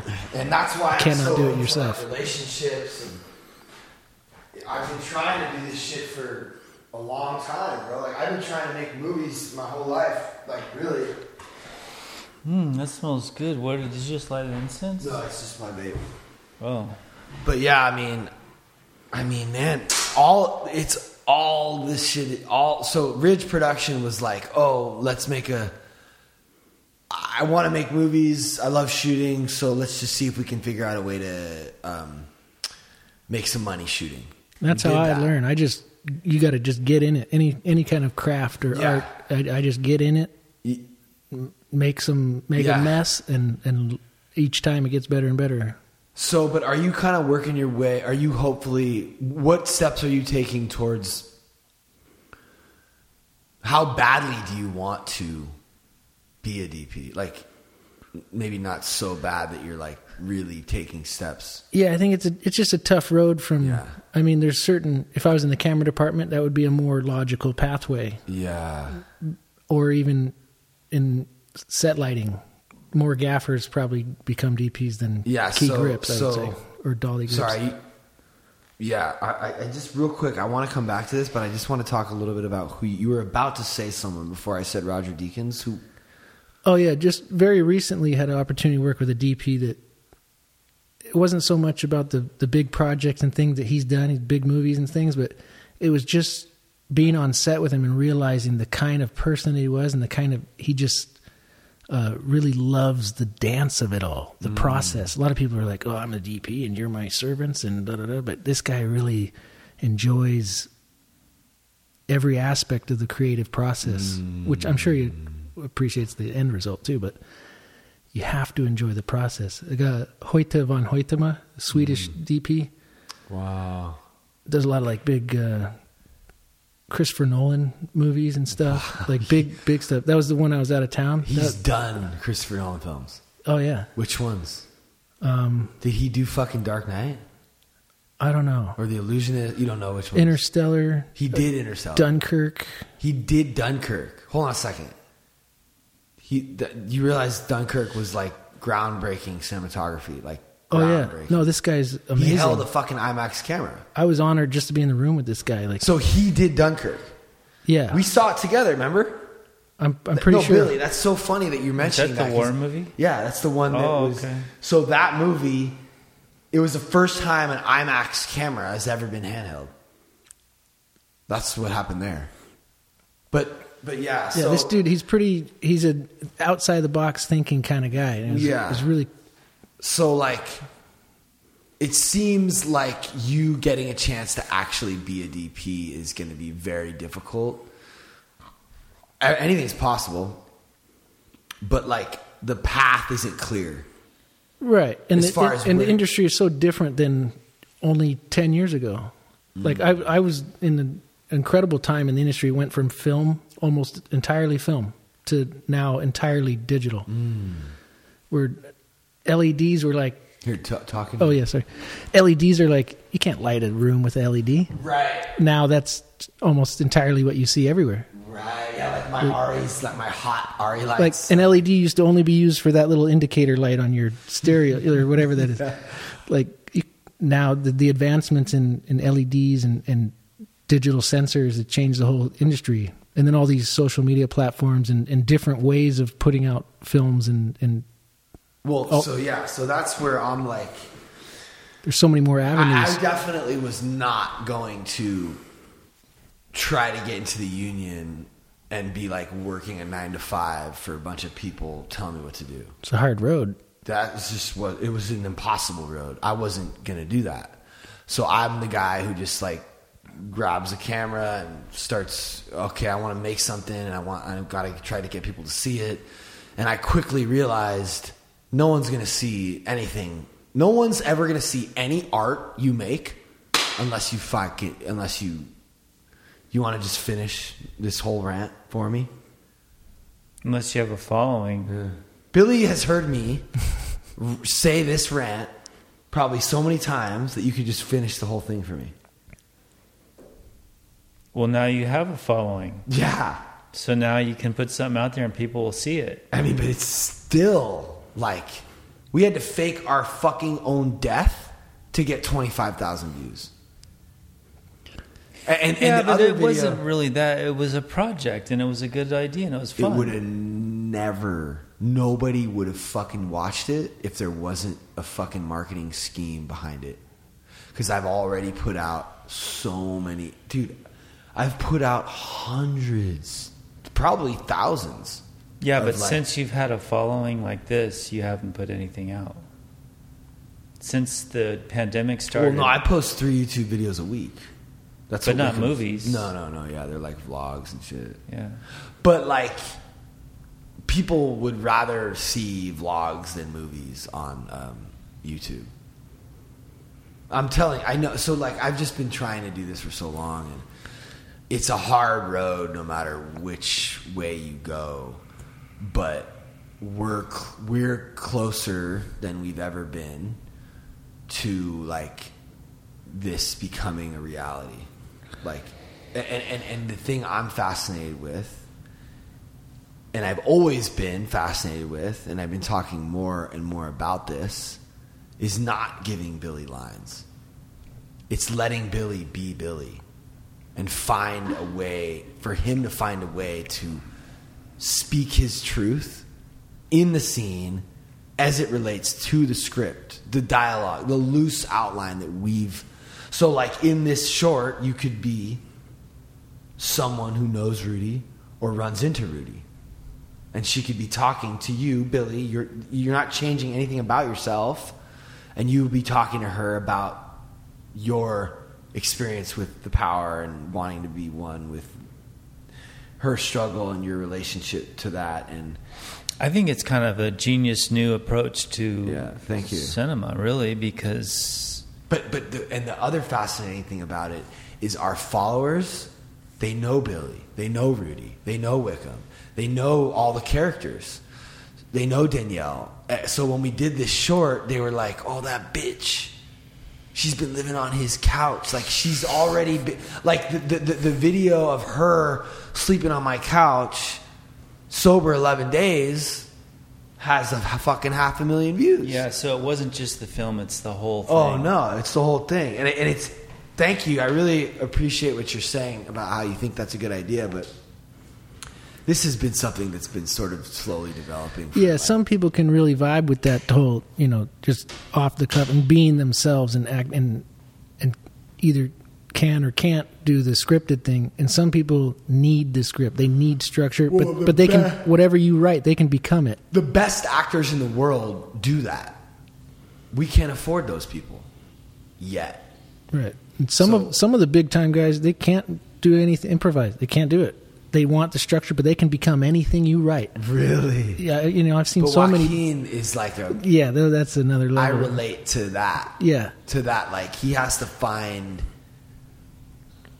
And I feel like when I'm watching him, I'm watching him. Right. But that's the crazy part though, is that he like legitimately like morphs into whatever character he's playing, and it's a version of him. Right. So yeah, that's a very. And being a crew member, being on set, and having to say being a dolly grip or whatever, in my experience, that's a lot of pressure. Worked with him at all? I haven't worked with Joaquin, but you don't want to be the one to mess it up when he's doing something that is just things that special just happen. Yeah. And you better get your shit right. When they're on, you better be on too. I mean, you can do another take, but when people are like that, no two takes are the same, and then you never know what they want to use. Yeah, it's pretty magical. It's pretty fascinating. I love the whole. I love it so much, and Rudy's, she's got something special. Yeah, yeah. She really taps into something deep.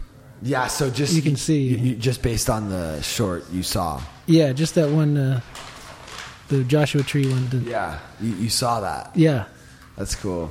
Yeah, I thought it was great. Yeah, it's cool. It was cool. I mean, it's hard to get a realistic killing scene. Sorry, guys, it's almonds. You won't even like almonds. Without any help. So sorry to get you all excited. Yeah, I mean, there's certain. But we made it look as good as we could. Oh yeah, I think you guys did a good job. There's certain elements that, like, if you had a ton more money and crew, and you do camera moves and things crane moves and all that. But Wickham's fucking. I'm starving. Sorry. No, you do your thing. Wickham's good. We edited that for. You don't want an almond. Oh. For 30 hours straight, like, right. He edited that right here. Yeah. Colored it, edited it. The sound wasn't great because he was rocking his fucking shotgun Rode mic the whole time. But yeah, like all I ever really wanted to do was make films, but I didn't know how. I didn't even know where to start. I mean, it's so then I just was like, all right, well, let me just make music. Maybe that will lead to like, and then that kind of played out its thing. And then I'm like, well, let me just get a Red. I just like my brother let me borrow like 20 grand or some shit, and my dad helped me. I just fucking bought a fucking Red. I spent like 30 or even more grand on. It's like crazy. That's what we shot Criminal Minds on for years. Like 7 of those years was on a Red. Yeah, I bought this thing fucking 6 years ago, and then then we just started shooting a bunch of shit, and I was like, I just started to. I'm like at a point where I'm like, I'm just like done making other people's stuff. I don't want to do that anymore. Yeah, that's been a struggle. My whole career is just, you're always doing somebody else's dream. Yeah. You're always, fuck that. But there's times where I was honing my craft, and I was so in it and so enjoying investing into this image that we were creating at any moment. That kept me in it for almost 20 years now. Yeah. Otherwise, then if it was about a paycheck and about that, I wouldn't have made it that far. Really? But you get paid pretty good, huh? Yeah, but that wouldn't have kept me there. Right. What else would you have done? I don't know. There's a lot of different things I like doing. I like working with wood, and I have a lot of side hobbies. I have a constant need for creative output. Wow. Constantly. Like I start to lose it if I don't have that somewhere. I think you could be a good. I think we should. It's just like here's the thing. I feel like Billy doesn't even. Just getting the lights to this house is a whole. Like, Billy, do you even realize how heavy these lights are? Those lights? To make a film. Oh. Like the light stand, like a C-stand. I have no idea. It's like a C-stand is like a huge, heavy metal, like, stand. And then you have to put the light on it. You have to plug it in. You have to, like, put shit in front of the light to, like, diffuse the light. Yeah, that's not an issue for me. I've spent my whole life loading trucks and moving locations and loading the truck, go there, unload the truck, move all the equipment. So, like, you, Troy, Joe, and Wickham, and, like, me and Rudy and, like, maybe Billy could be, like, someone. But here's the thing is if we're doing something outside, we're not really going to need the lights. Right, you could do available light, and a lot of the time, instead of lights, you could be doing bounces and you know, day exterior is a grips world. You know, night exterior is electrician and set lighting. But like, understanding the edit is like so important. So you're like, okay, we got the shot of her walking up, and then now we need to get the shot of her saying whatever she's going to say. Editors make the best TV directors because they know in advance what they're going to use and how they're going to use it. They don't waste time. They're efficient TV directors, guys that come from the editing world. It really helps having an understanding of editing in the shooting process. They make efficient TV directors. Because TV's all about, I mean, it's time to shoot. We got 10 pages today to shoot, 10 pages of script to shoot today. And you better already have an idea what you're shooting. It's no time to, if you're making a feature film, you're doing 2 pages a day. Yeah, so that's always been something that's like really frustrating for me is like directors who don't edit and they just get like way too many shots, way too many takes. Yeah, and you're like, you don't know what you're going to do. What the fuck are you doing, fool? You think this is like, they're like being like the artist. Yeah, if you're going to do artsy like, stuff. Bro, none of those takes are, nobody's ever going to see any of that shit you just did. Did you just do all that to look good on set? Because you just wasted a bunch of money, time, and now the fucking editor has to deal with all that shit. They have to go through get what you need and get the fuck, move on. That happens all the way up on big hit TV shows. Yeah. Directors come in that don't know what they're going to do or don't have a plan and think, they like to use the word, I'm more of an organic director. It's like, you mean unprepared? Yeah, well, I mean, that's what's, fun and interesting about what we're doing is like, it all is like we didn't even know I was going to die during the day.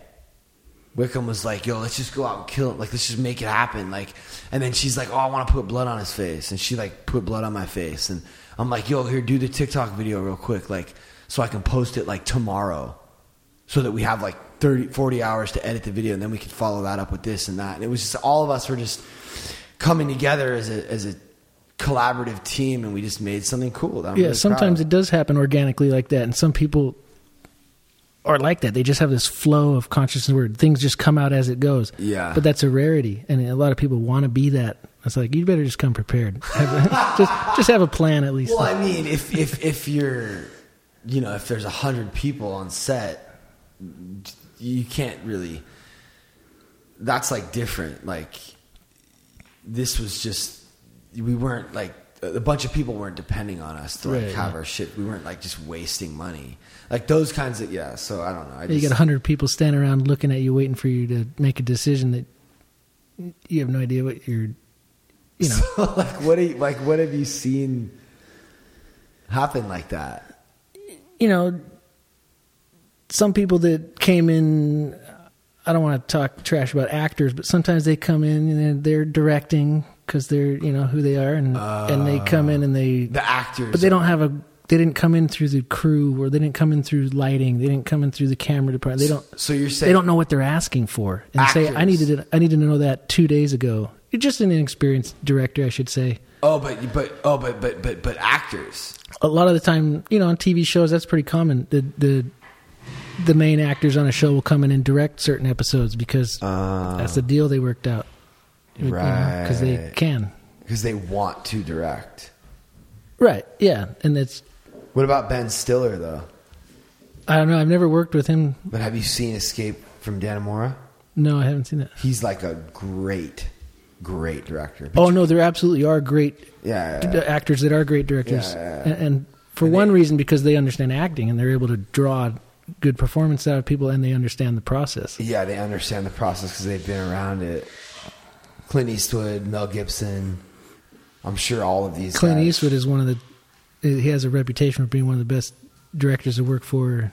No messing around, none of this. Like, he knows what he wants. He comes in, he does it quick, and really, and it's a good set environment.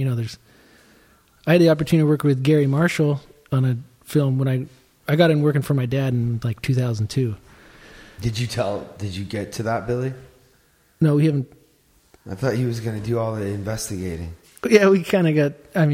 His dad was a big DP or key grip for since the I got 70s. that before the podcast. He's third generation. Yeah, and his brothers all do the same thing. Yeah, a lot of my dad's side of the family, his brothers, their dad, my grandfather. Is that why Joe does it? He got in independently, but like because of you guys. But then once he got into the union, we were able to hire him on jobs that we were on, and it helps having a lot of family in the business. Wow. My cousins and my two of my uncles who are passed now were at Local 80, and is the industry just falling apart? It's going one direction. It's not getting better. So is Gary? Who's Gary Marshall? Gary Marshall is a director. Did Penny Marshall. I think Gary Marshall. Happy Days. I think he did Happy Days. Oh yeah. But he was doing a lot of Disney stuff, and there was a couple of features I worked on. Here's the thing about the industry is I feel like it's not. It's if anything, there's more shit being made. Way more content. So it's the same thing that's happening to every industry. Okay, there's more opportunities for more people that are less like lucrative,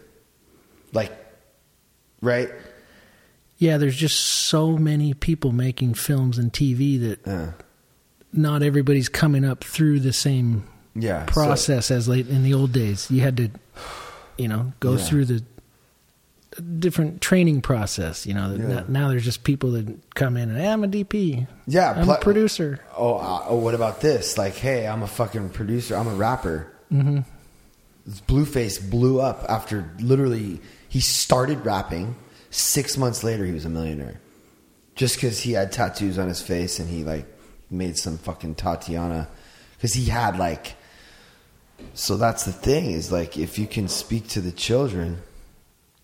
Yeah, if you can sell whatever it is you're selling. But but I think thinking outside the box and kind of being honest and being willing to take chances and do interesting weird shit that will speak to kids or just speak to real people. So can I just intervene here because I'm gonna probably have to eat something soon. Yeah, we're good. Wait. No, we're not. Yeah, I could get a bite too. What are you gonna eat? Something at home, I right. guess. Corey, is there anything that you hold dear to your heart or anything you would like to say to people that's really made a impact on your life or something that you learned over the years the hard way, or is there or something that inspires you or anything like that before we end this podcast? Because I feel like I haven't really got to know you as thoroughly as I would have liked to. But we did learn a lot about making movies, and that's fucking cool. Well, and I spent an hour and a half talking about God. Yeah, Yeah. I do appreciate some of the early questions, and those are some tough questions to answer. But I was hoping that you would ask something difficult, because I've heard, and you always say it like, "Oh, I hope I can ask this." I go too deep, but that's what I was hoping for. You know what's weird is I feel like because of the industry you work in, I might fuck you up because like it might affect you getting hired or something. Is that not the case? Oh, I'm not worried about that at all. I mean, okay. And I also there's a pretty strong opposition to God and Jesus in this industry in particular. That's true, yeah. But I'm not worried about that. But addiction is a big part of the industry. I don't really know you, but that's never stopped me before. But I guess I kind of admire you in a way because you add a lot to the meeting. So maybe I've been a little, or maybe I'm just not in a bad mood. Maybe I need to come here in a bad mood so I can just, you know what I mean? No, like what? Like what? Like, why don't you just tell us? Like, what do you? I don't really have those. They're not in me. You know? We could do another podcast. Well, what were you thinking? Well, what do you mean? What were you thinking he was going to ask? Well, I was just referring to what he asked earlier about just faith and oh, right. But then also about addiction and things like that, I think. No, what he's saying is he's listened to other podcasts where I've laid into people pretty hard. Yeah. Oh. No, I think you just have that cautionary disclaimer before you ask questions. Oh, yeah. And I've heard you ask it a lot, and I was expecting. Wait. What? Oh, you're saying here tonight he had cautionary? No, I didn't. Billy often does. He before he asks somebody something he goes, "I hope I'm not offending you, and I hope I can ask this, and if I can't, tell me." And I was prepared to answer any question at all. Some hard stuff, huh? I think that it builds character to be able to be honest and transparent. I think that's what this whole podcast is about. I mean, about learning to lose is about. Ultimately, I really want to help people because, like I said, this kid hit me up. He's 23. He's listening to the podcast. He's reached out to me. I'm like, how can we speak to people that can they can take something away, and use it in their day or their week or maybe forever. I mean, I've heard things at meetings that I've used my entire life ever since then. And I think you and Pat and I, there's some hard-won, wisdom that we get just from being older, like even little things. So, it's always, to me, it's always inspiring to learn something like that, but you can't just come off the top of your head, it comes and it goes, like you may have a wealth of stuff in there, but unlocking it is sometimes not even a trick. It's like almost God sort of just makes it happen. Right, yeah. I feel like I have a lot in my head, and I don't always have direct access to it. I do better with direct questions, even difficult questions, and I don't know what's in there until somebody asks me the right question. Right, and that's usually my forte, but I don't know. I guess I'm just not... Hey, you said there was a chapter, like a wisdom chapter? Oh yeah, the book of Proverbs is what I was referring to. It's about. Do you like that? What's that chapter? Do you like that one? I feel like we should go through that or something.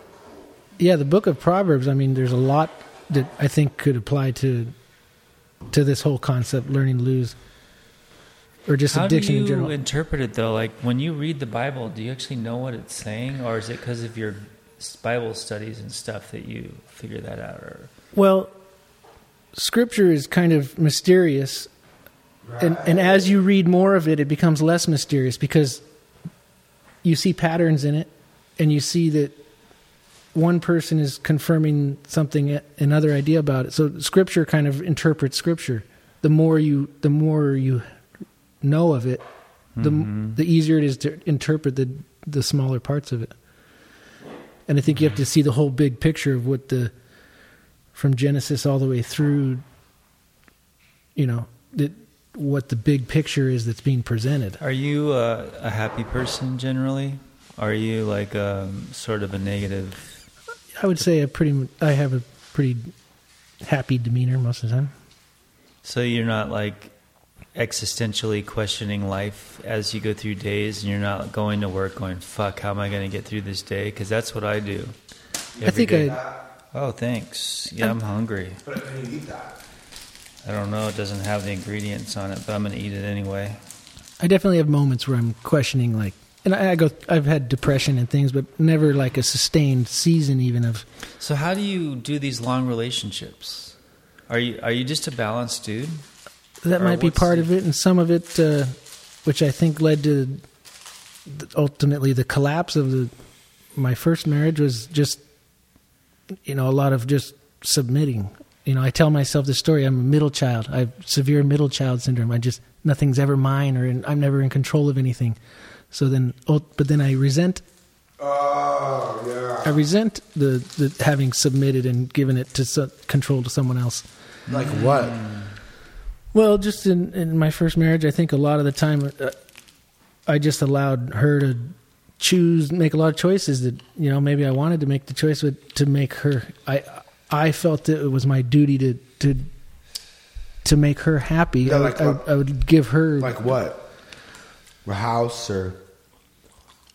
Yeah, where we lived and what we were doing, and I would just, I know don't what care. You're talking about. So you just do it to make them happy, but you sort of resent a little bit that you didn't get to be in the decision making or have influence. You're probably like the same way. I am the same way, yeah. Like a passive personality, whereas Pat will question everything and talk it out for hours. You know what though? I had to whatever she wants goes. But But you certainly say your piece. Yeah. So at least if you could have said your piece, you'd feel a little better about it because you hashed it out. But I mean, actually, you know what? That's not true. When it comes to certain shit, she's in charge. But when it comes to other shit, I'm like learning to lose. This is my whole thing, and she's a part of it. At first, I didn't really. She wasn't supposed to be a part of it. She's not even sober. But now she's like my partner because the whole thing we're doing is resonating. We're growing because of her and me as in a couple. So have you learned from your last relationship and this relationship? Do you now say more about what decisions are made and stuff? Oh, yeah. I mean, there's a lot that was learned and a lot that my fiance now, we've set boundaries and talked about these things that that may have led to problems and whatever, and I think it's really important to set boundaries and be clear as to what expectations you have and what before it turns into a into a shit show. Right. I mean, if you acquiesce to the other power, later on it comes out, so you have to deal with all the little shit. Right, it's like funny. So it makes it so difficult. I don't even know how not to. I literally, I don't even understand how that would happen. Can I just get one example? What's the big? Do you not want to talk about it? Or no, I'm absolutely open to talking. What are you talking about? What broke up the marriage? What disagreement?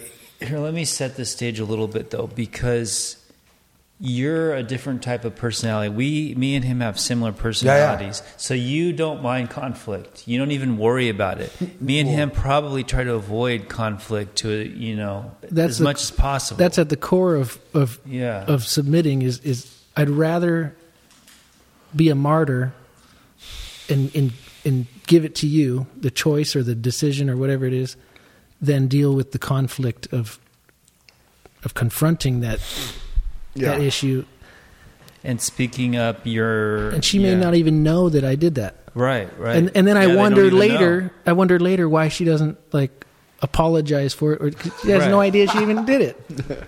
Right. That's amazing that you see that though. But I want an example. I understand. Right. Okay. And it's not so much an example specifically. It's on you. You got to give us an example now. Yeah, and that's difficult because it's not so much one issue.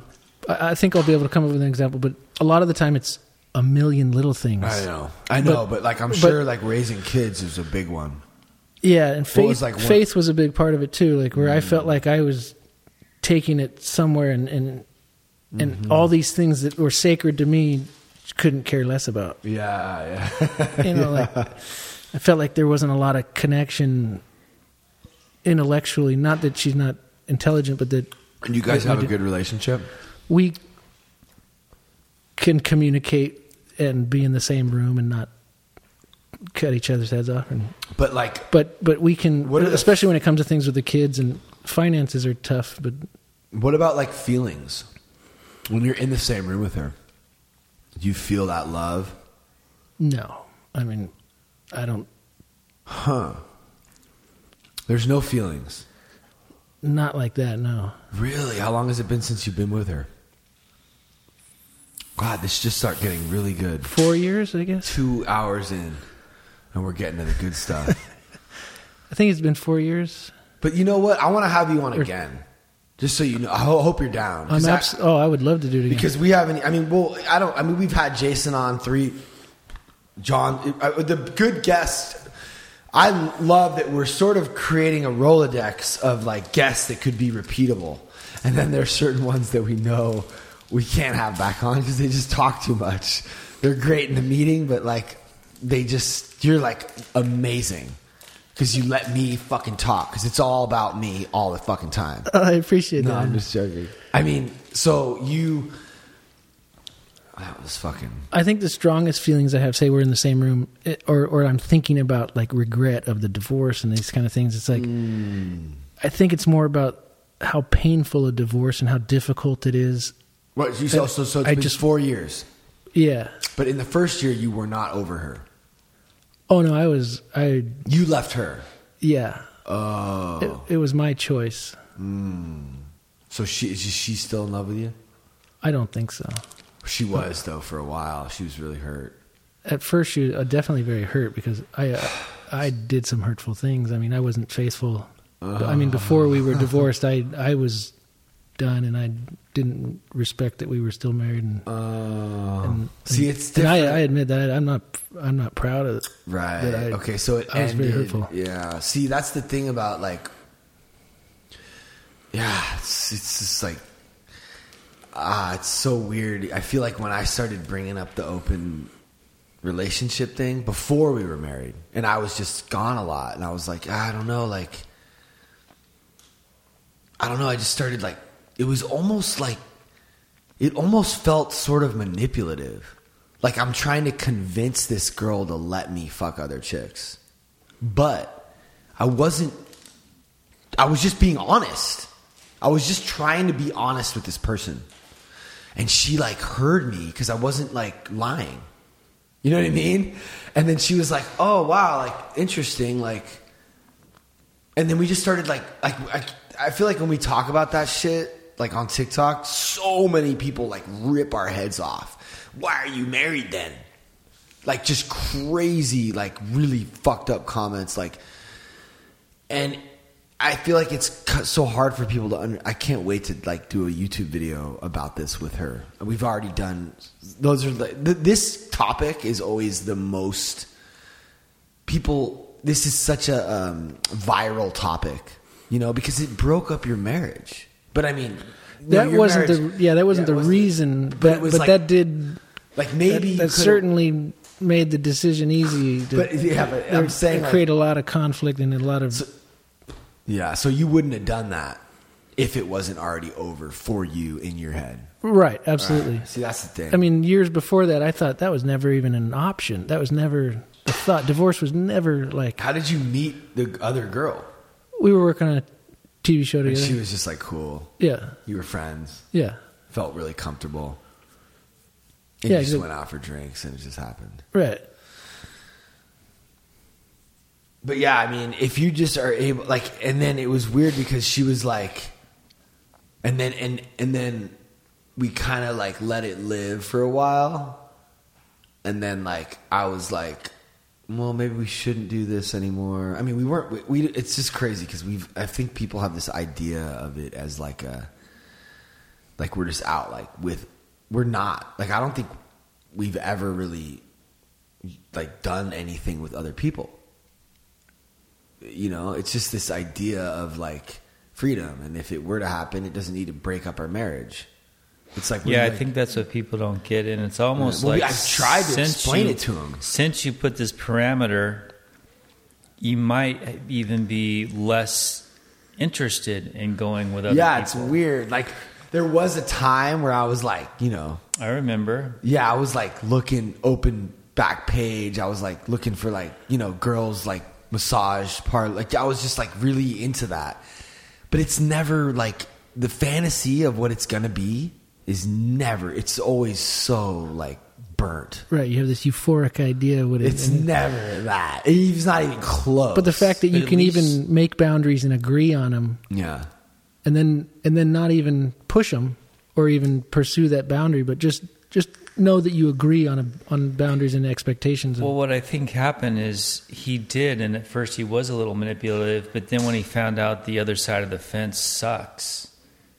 Well, yeah, but like you got to at least try and see what it's like, and you're like, oh, this is burnt. Yeah, but I think if I really tried hard, I think it, this. But dude, do you have time for a second girlfriend? That's the thing. Is it just takes? I think it does. It takes like work. Girls aren't going to just throw themselves out. We're like hot. Like girls aren't going to just be just down, unless you get to like a certain level of fame, which I'm working on. No, see, that's the thing, is like that was always my thing. Is like I don't want to like have to work for it, so I'm gonna do all this other shit to get to a place. But and then even when I was at that place, like at the height of the music thing, it still was like uncomfortable, and I'm like, believe it or not, like really shy and like scared when it comes to that kind of shit. So it just never was what and then I'm sober the whole fucking time. Right. Been sober 15 years. So there never really was, I haven't even been with Veronica for 15 years. So there's something about the I can, but I'm choosing not to. That's very. Like they just made drugs legal in Oregon. Did you hear about that? Mm-hmm. So that's like, watch that place will just be like amazing soon. Because people are just going to be like, not. It's like they say you let the bird go, and if it comes back, it's yours. Like, because so much of my problems in relationships has been jealousy and mistrust. Yeah, it's really scary. Do you trust your partner like completely, or what? Yeah, I mean, there's always thoughts, and there's always the mind goes to dark places. But I'd trust her. You know what though? If she has friends that it might or a guy or whatever, I don't think Yeah. Oh, really? So she can go out with a guy friend and you're cool? I mean, if it's just the two of them, and it's like, I mean, there's certain red flags. It's like, what's going on here? See, here's the thing, dude. Is it really like if you really play the tape all the way through? Is it as dark as your mind is making it? Like so what if the girl you're with right now was like, yo, like nobody can replace you, I love you, it's never gonna be anyone but you, but I kind of want to do this thing over here. It's hard. But like, why is it so hard? Dude, trust me, I've been through that hard feeling. And it's only hard because we're like afraid, and like, we don't know, we're afraid to lose them, and it's all like insecurity stuff, But I don't know how I really even feel about it, but I'm just asking the question just for conversation. Yeah. What's the point really if it's never going to be what you have with the person you're committed to? It's only like, because you'll never have the emotional and psychological intimacy that you have with your wife. Because it's exciting. Yeah, I guess. Oh my God. But have you ever seen, I mean, I can show you photos right now of girls that will just immediately make you want to. So if that's something that we want, and this is, I guess, a little bit of a tricky conversation with someone like Corey, who's pretty, like, you really believe all that stuff about. Right, but I'm willing to talk about whatever you want. Yeah, but you you have like a very firm belief on like that because of the Bible. Yeah. You do. Yeah. Right.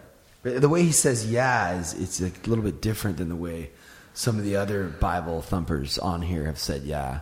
He's saying yeah in a really cool way where like I don't feel like he's judging me. That I think that's I was going to explain that like yes for me, but I'm not going to say that like I don't fully understand everything, so I'm not going to tell you what's like it. Well, like so I guess the thing for me would be like if your wife was like, "Yo, I'm having feelings of like I'm desiring this other thing." I don't even want to say guy because as soon as a man thinks about like another guy specifically, like we immediately go to like fear, you know, and it's really all around the simple thing of the guy taking him being better or her liking him more. My question is, why torture yourself? I mean, no, I'm we're literally so busy in life. Well, listen, why Billy, add you're this? not hearing me. I'm asking a very specific question. Oh, did you hear what I said? No, go ahead, re-ask the question. I said, if your wife asked you for this thing, I'm not saying you're asking me why. I'm not saying it's my decision. This is your wife. You're married to. You trust. You know, you guys are. Like you and Veronica. Yeah. If you had that kind of a relationship, which most people don't. Well, I'm just saying right now, okay? You're with a girl. I would say yes, but did I get to also? Right, okay. Maybe I would say that. I don't really know what I would say. So this concept and this idea is something that took a long time for me to wrap my head around. You know, and I went through a bunch of ups and downs with it, and you know, when it first actually happened, it was like really painful. Have you ever heard about me talk? Have you heard? I've heard you talk about it a little bit. Yeah. It's weird that I'm even the guy to be able to talk about this. I never thought I would be, but it's I've found that it's the men are the ones that are the insecure ones. Yeah, I think that would probably be what I struggle with the most. Like, what are you missing in our relationship? That's the right question. What are you lacking here that I'm not giving you that you need to go outside? Like, yeah, like I mean, I don't know how I would get past that. Well, that's the question that we should be asking, not like you fucking bitch, right? Like, so that's the thing I talk about, or I want to talk about more on these platforms is like, don't get mad at your partner for doing that or wanting to do that. Figure out what's going on. So many marriages break up from that. You know what's going on so often? You're sorry. No, it's fine. It's like, okay, I'm just going to make a scenario. So if my ex was more open to dressing slutty, making a whole scenario, like satisfying that part, I would be pretty satisfied, I think. If there was communication, like, I like this, let's do this role play, or let's get a toy. Let's explore. Let's be a little. Bro, come on, dude. What? It's just never. That's never going to be the case? No, I'm saying you're never going to be able to do what a stranger can do. You're just never going to be able to do it. There's something about a new person that's You know who we should exciting. Get on here next? Well, I was just right in the middle of talking, but I just interrupted you. Who should we get on? Never mind. I don't want to mention his name. I don't know if he wants me to. So. Yeah. Well. So yeah, that it's just really just comes down to that simple. And I'll be honest with you, when we did do that, it took our desire for each other to like a whole nother level. Why? I don't know. It just did. Right. Is there a way that I could offer that to you? Whatever it was that you were seeking in that experience, is there some way I could give that to you without going there? Or is that... I don't think it's... Or that you... I feel like we needed to like see that others desired both of us. Like we needed to like feel that and then come together. Like, I don't know, like there's something about that. Yeah, there's something hot about like jealousy. I don't know. It's hard to explain.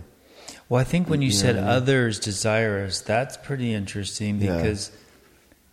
Well, yeah, if others desire your wife, that's definitely what Veronica is very much turned on by the fact that other women want me. Right. That makes that's her a turn want on. me more. If you know that your wife's attractive and guys want her, that makes her more valuable in a sense. Yeah, something. Honestly, I'm not even emotionally connected to that part of it.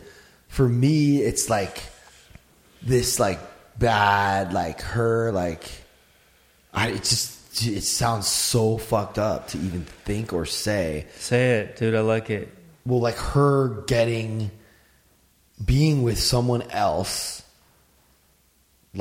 thinking of that with all the love in my heart and confidence that I will never lose her, turns me on. Yeah.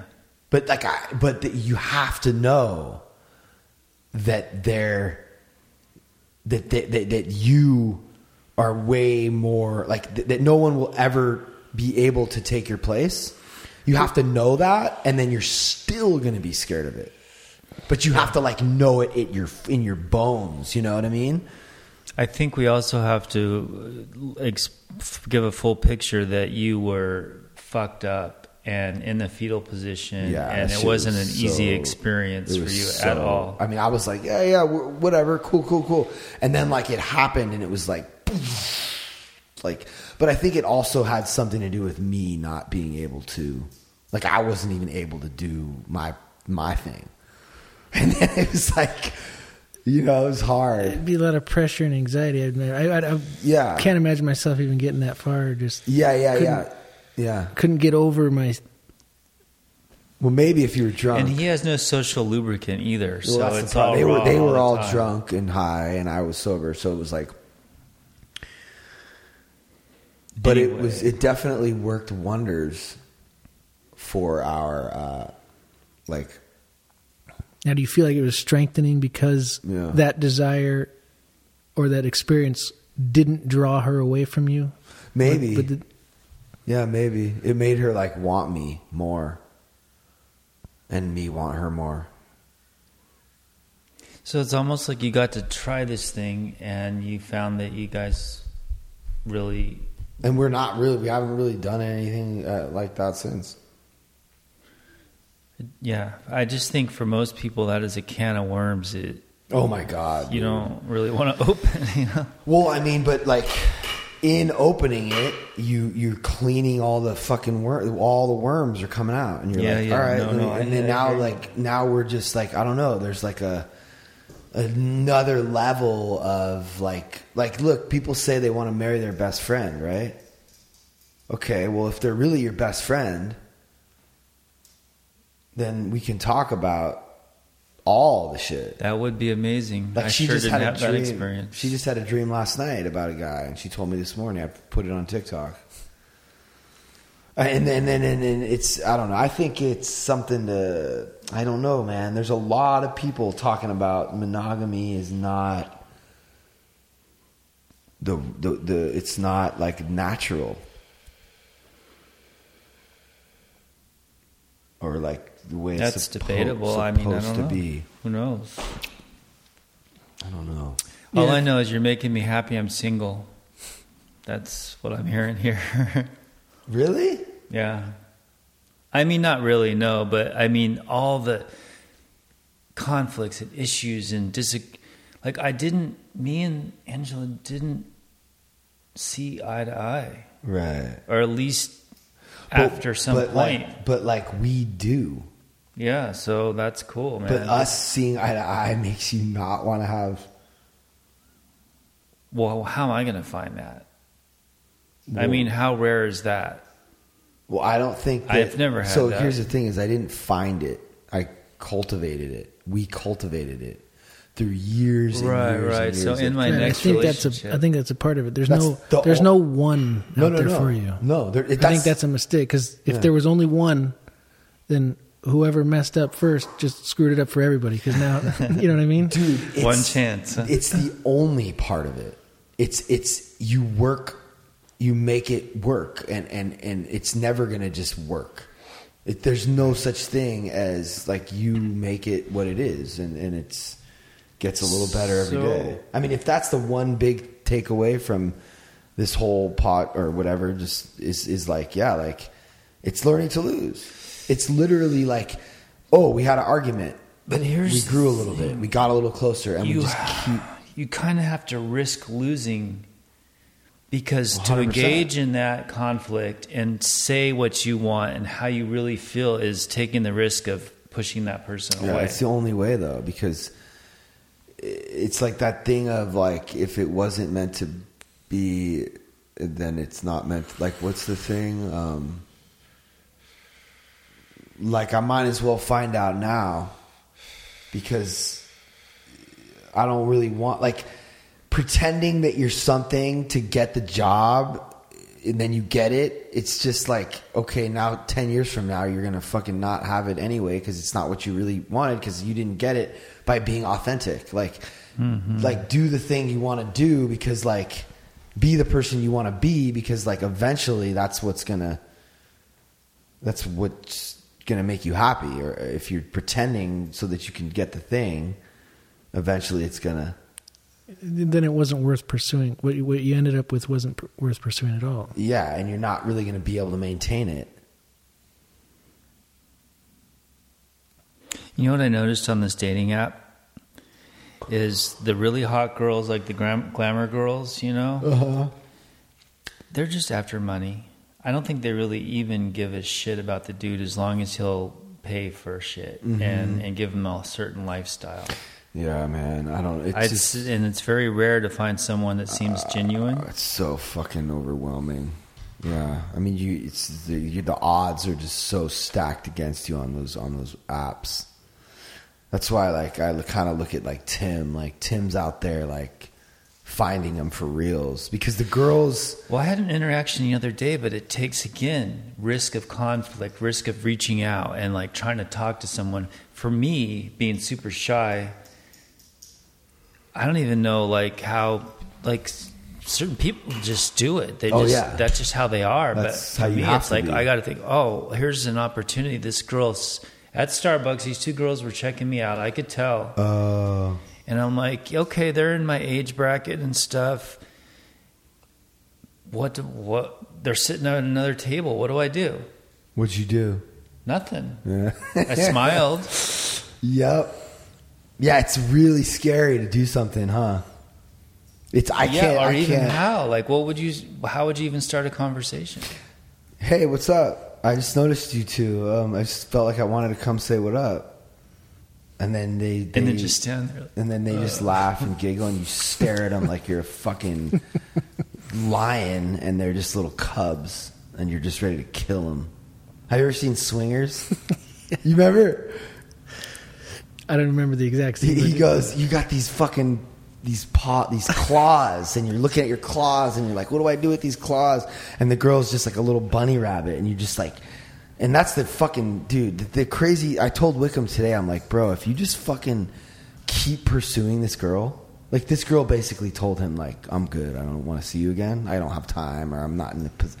I'm like, don't even listen to that. Just keep fucking going. That's sort of her. The task. I've been realizing. You got to just not give a fuck. As the man, you sort of have to. Yeah, and then all of a sudden they don't even know. They didn't even know they liked you, and now all of a sudden they do because you're just like pushing them around. I mean, not like physically, but like mentally and emotionally. Showing that man like dominance. Type thing. I mean, I'm not like that guy. I'm just saying. I mean, I have been that guy, and I can be that guy when I'm in the right headspace or when I'm loaded or whatever. And whenever I'm that guy, whatever I get any girl I want. The hottest. I've literally just walked up to the hottest chicks ever and been like, we're going to go to a show together. I want to take you to this concert. You don't even ask. You just say, hey, so I'm going to take you to this concert next week. Cool? I'm going on Wednesday. Like, what if you just did that? That'd be crazy, right? They would be like, well, here's the problem, too. Or you walk up to the girl and you go, hey, you just hand her your phone. You just go like this. Next time you see a girl that you want to, just be like, yo. But the thing is, I don't even know if I want to. In my head, I'm like, just be like, hey, just open up your contact list and go to add a new contact and be like, hey, can you give me your number? And they'll look at you and you just look right into their fucking eyes. You say, yeah, just I don't want to bother you right now. You're with your friend, but I'm going to hit you up later, okay? I bet you would work.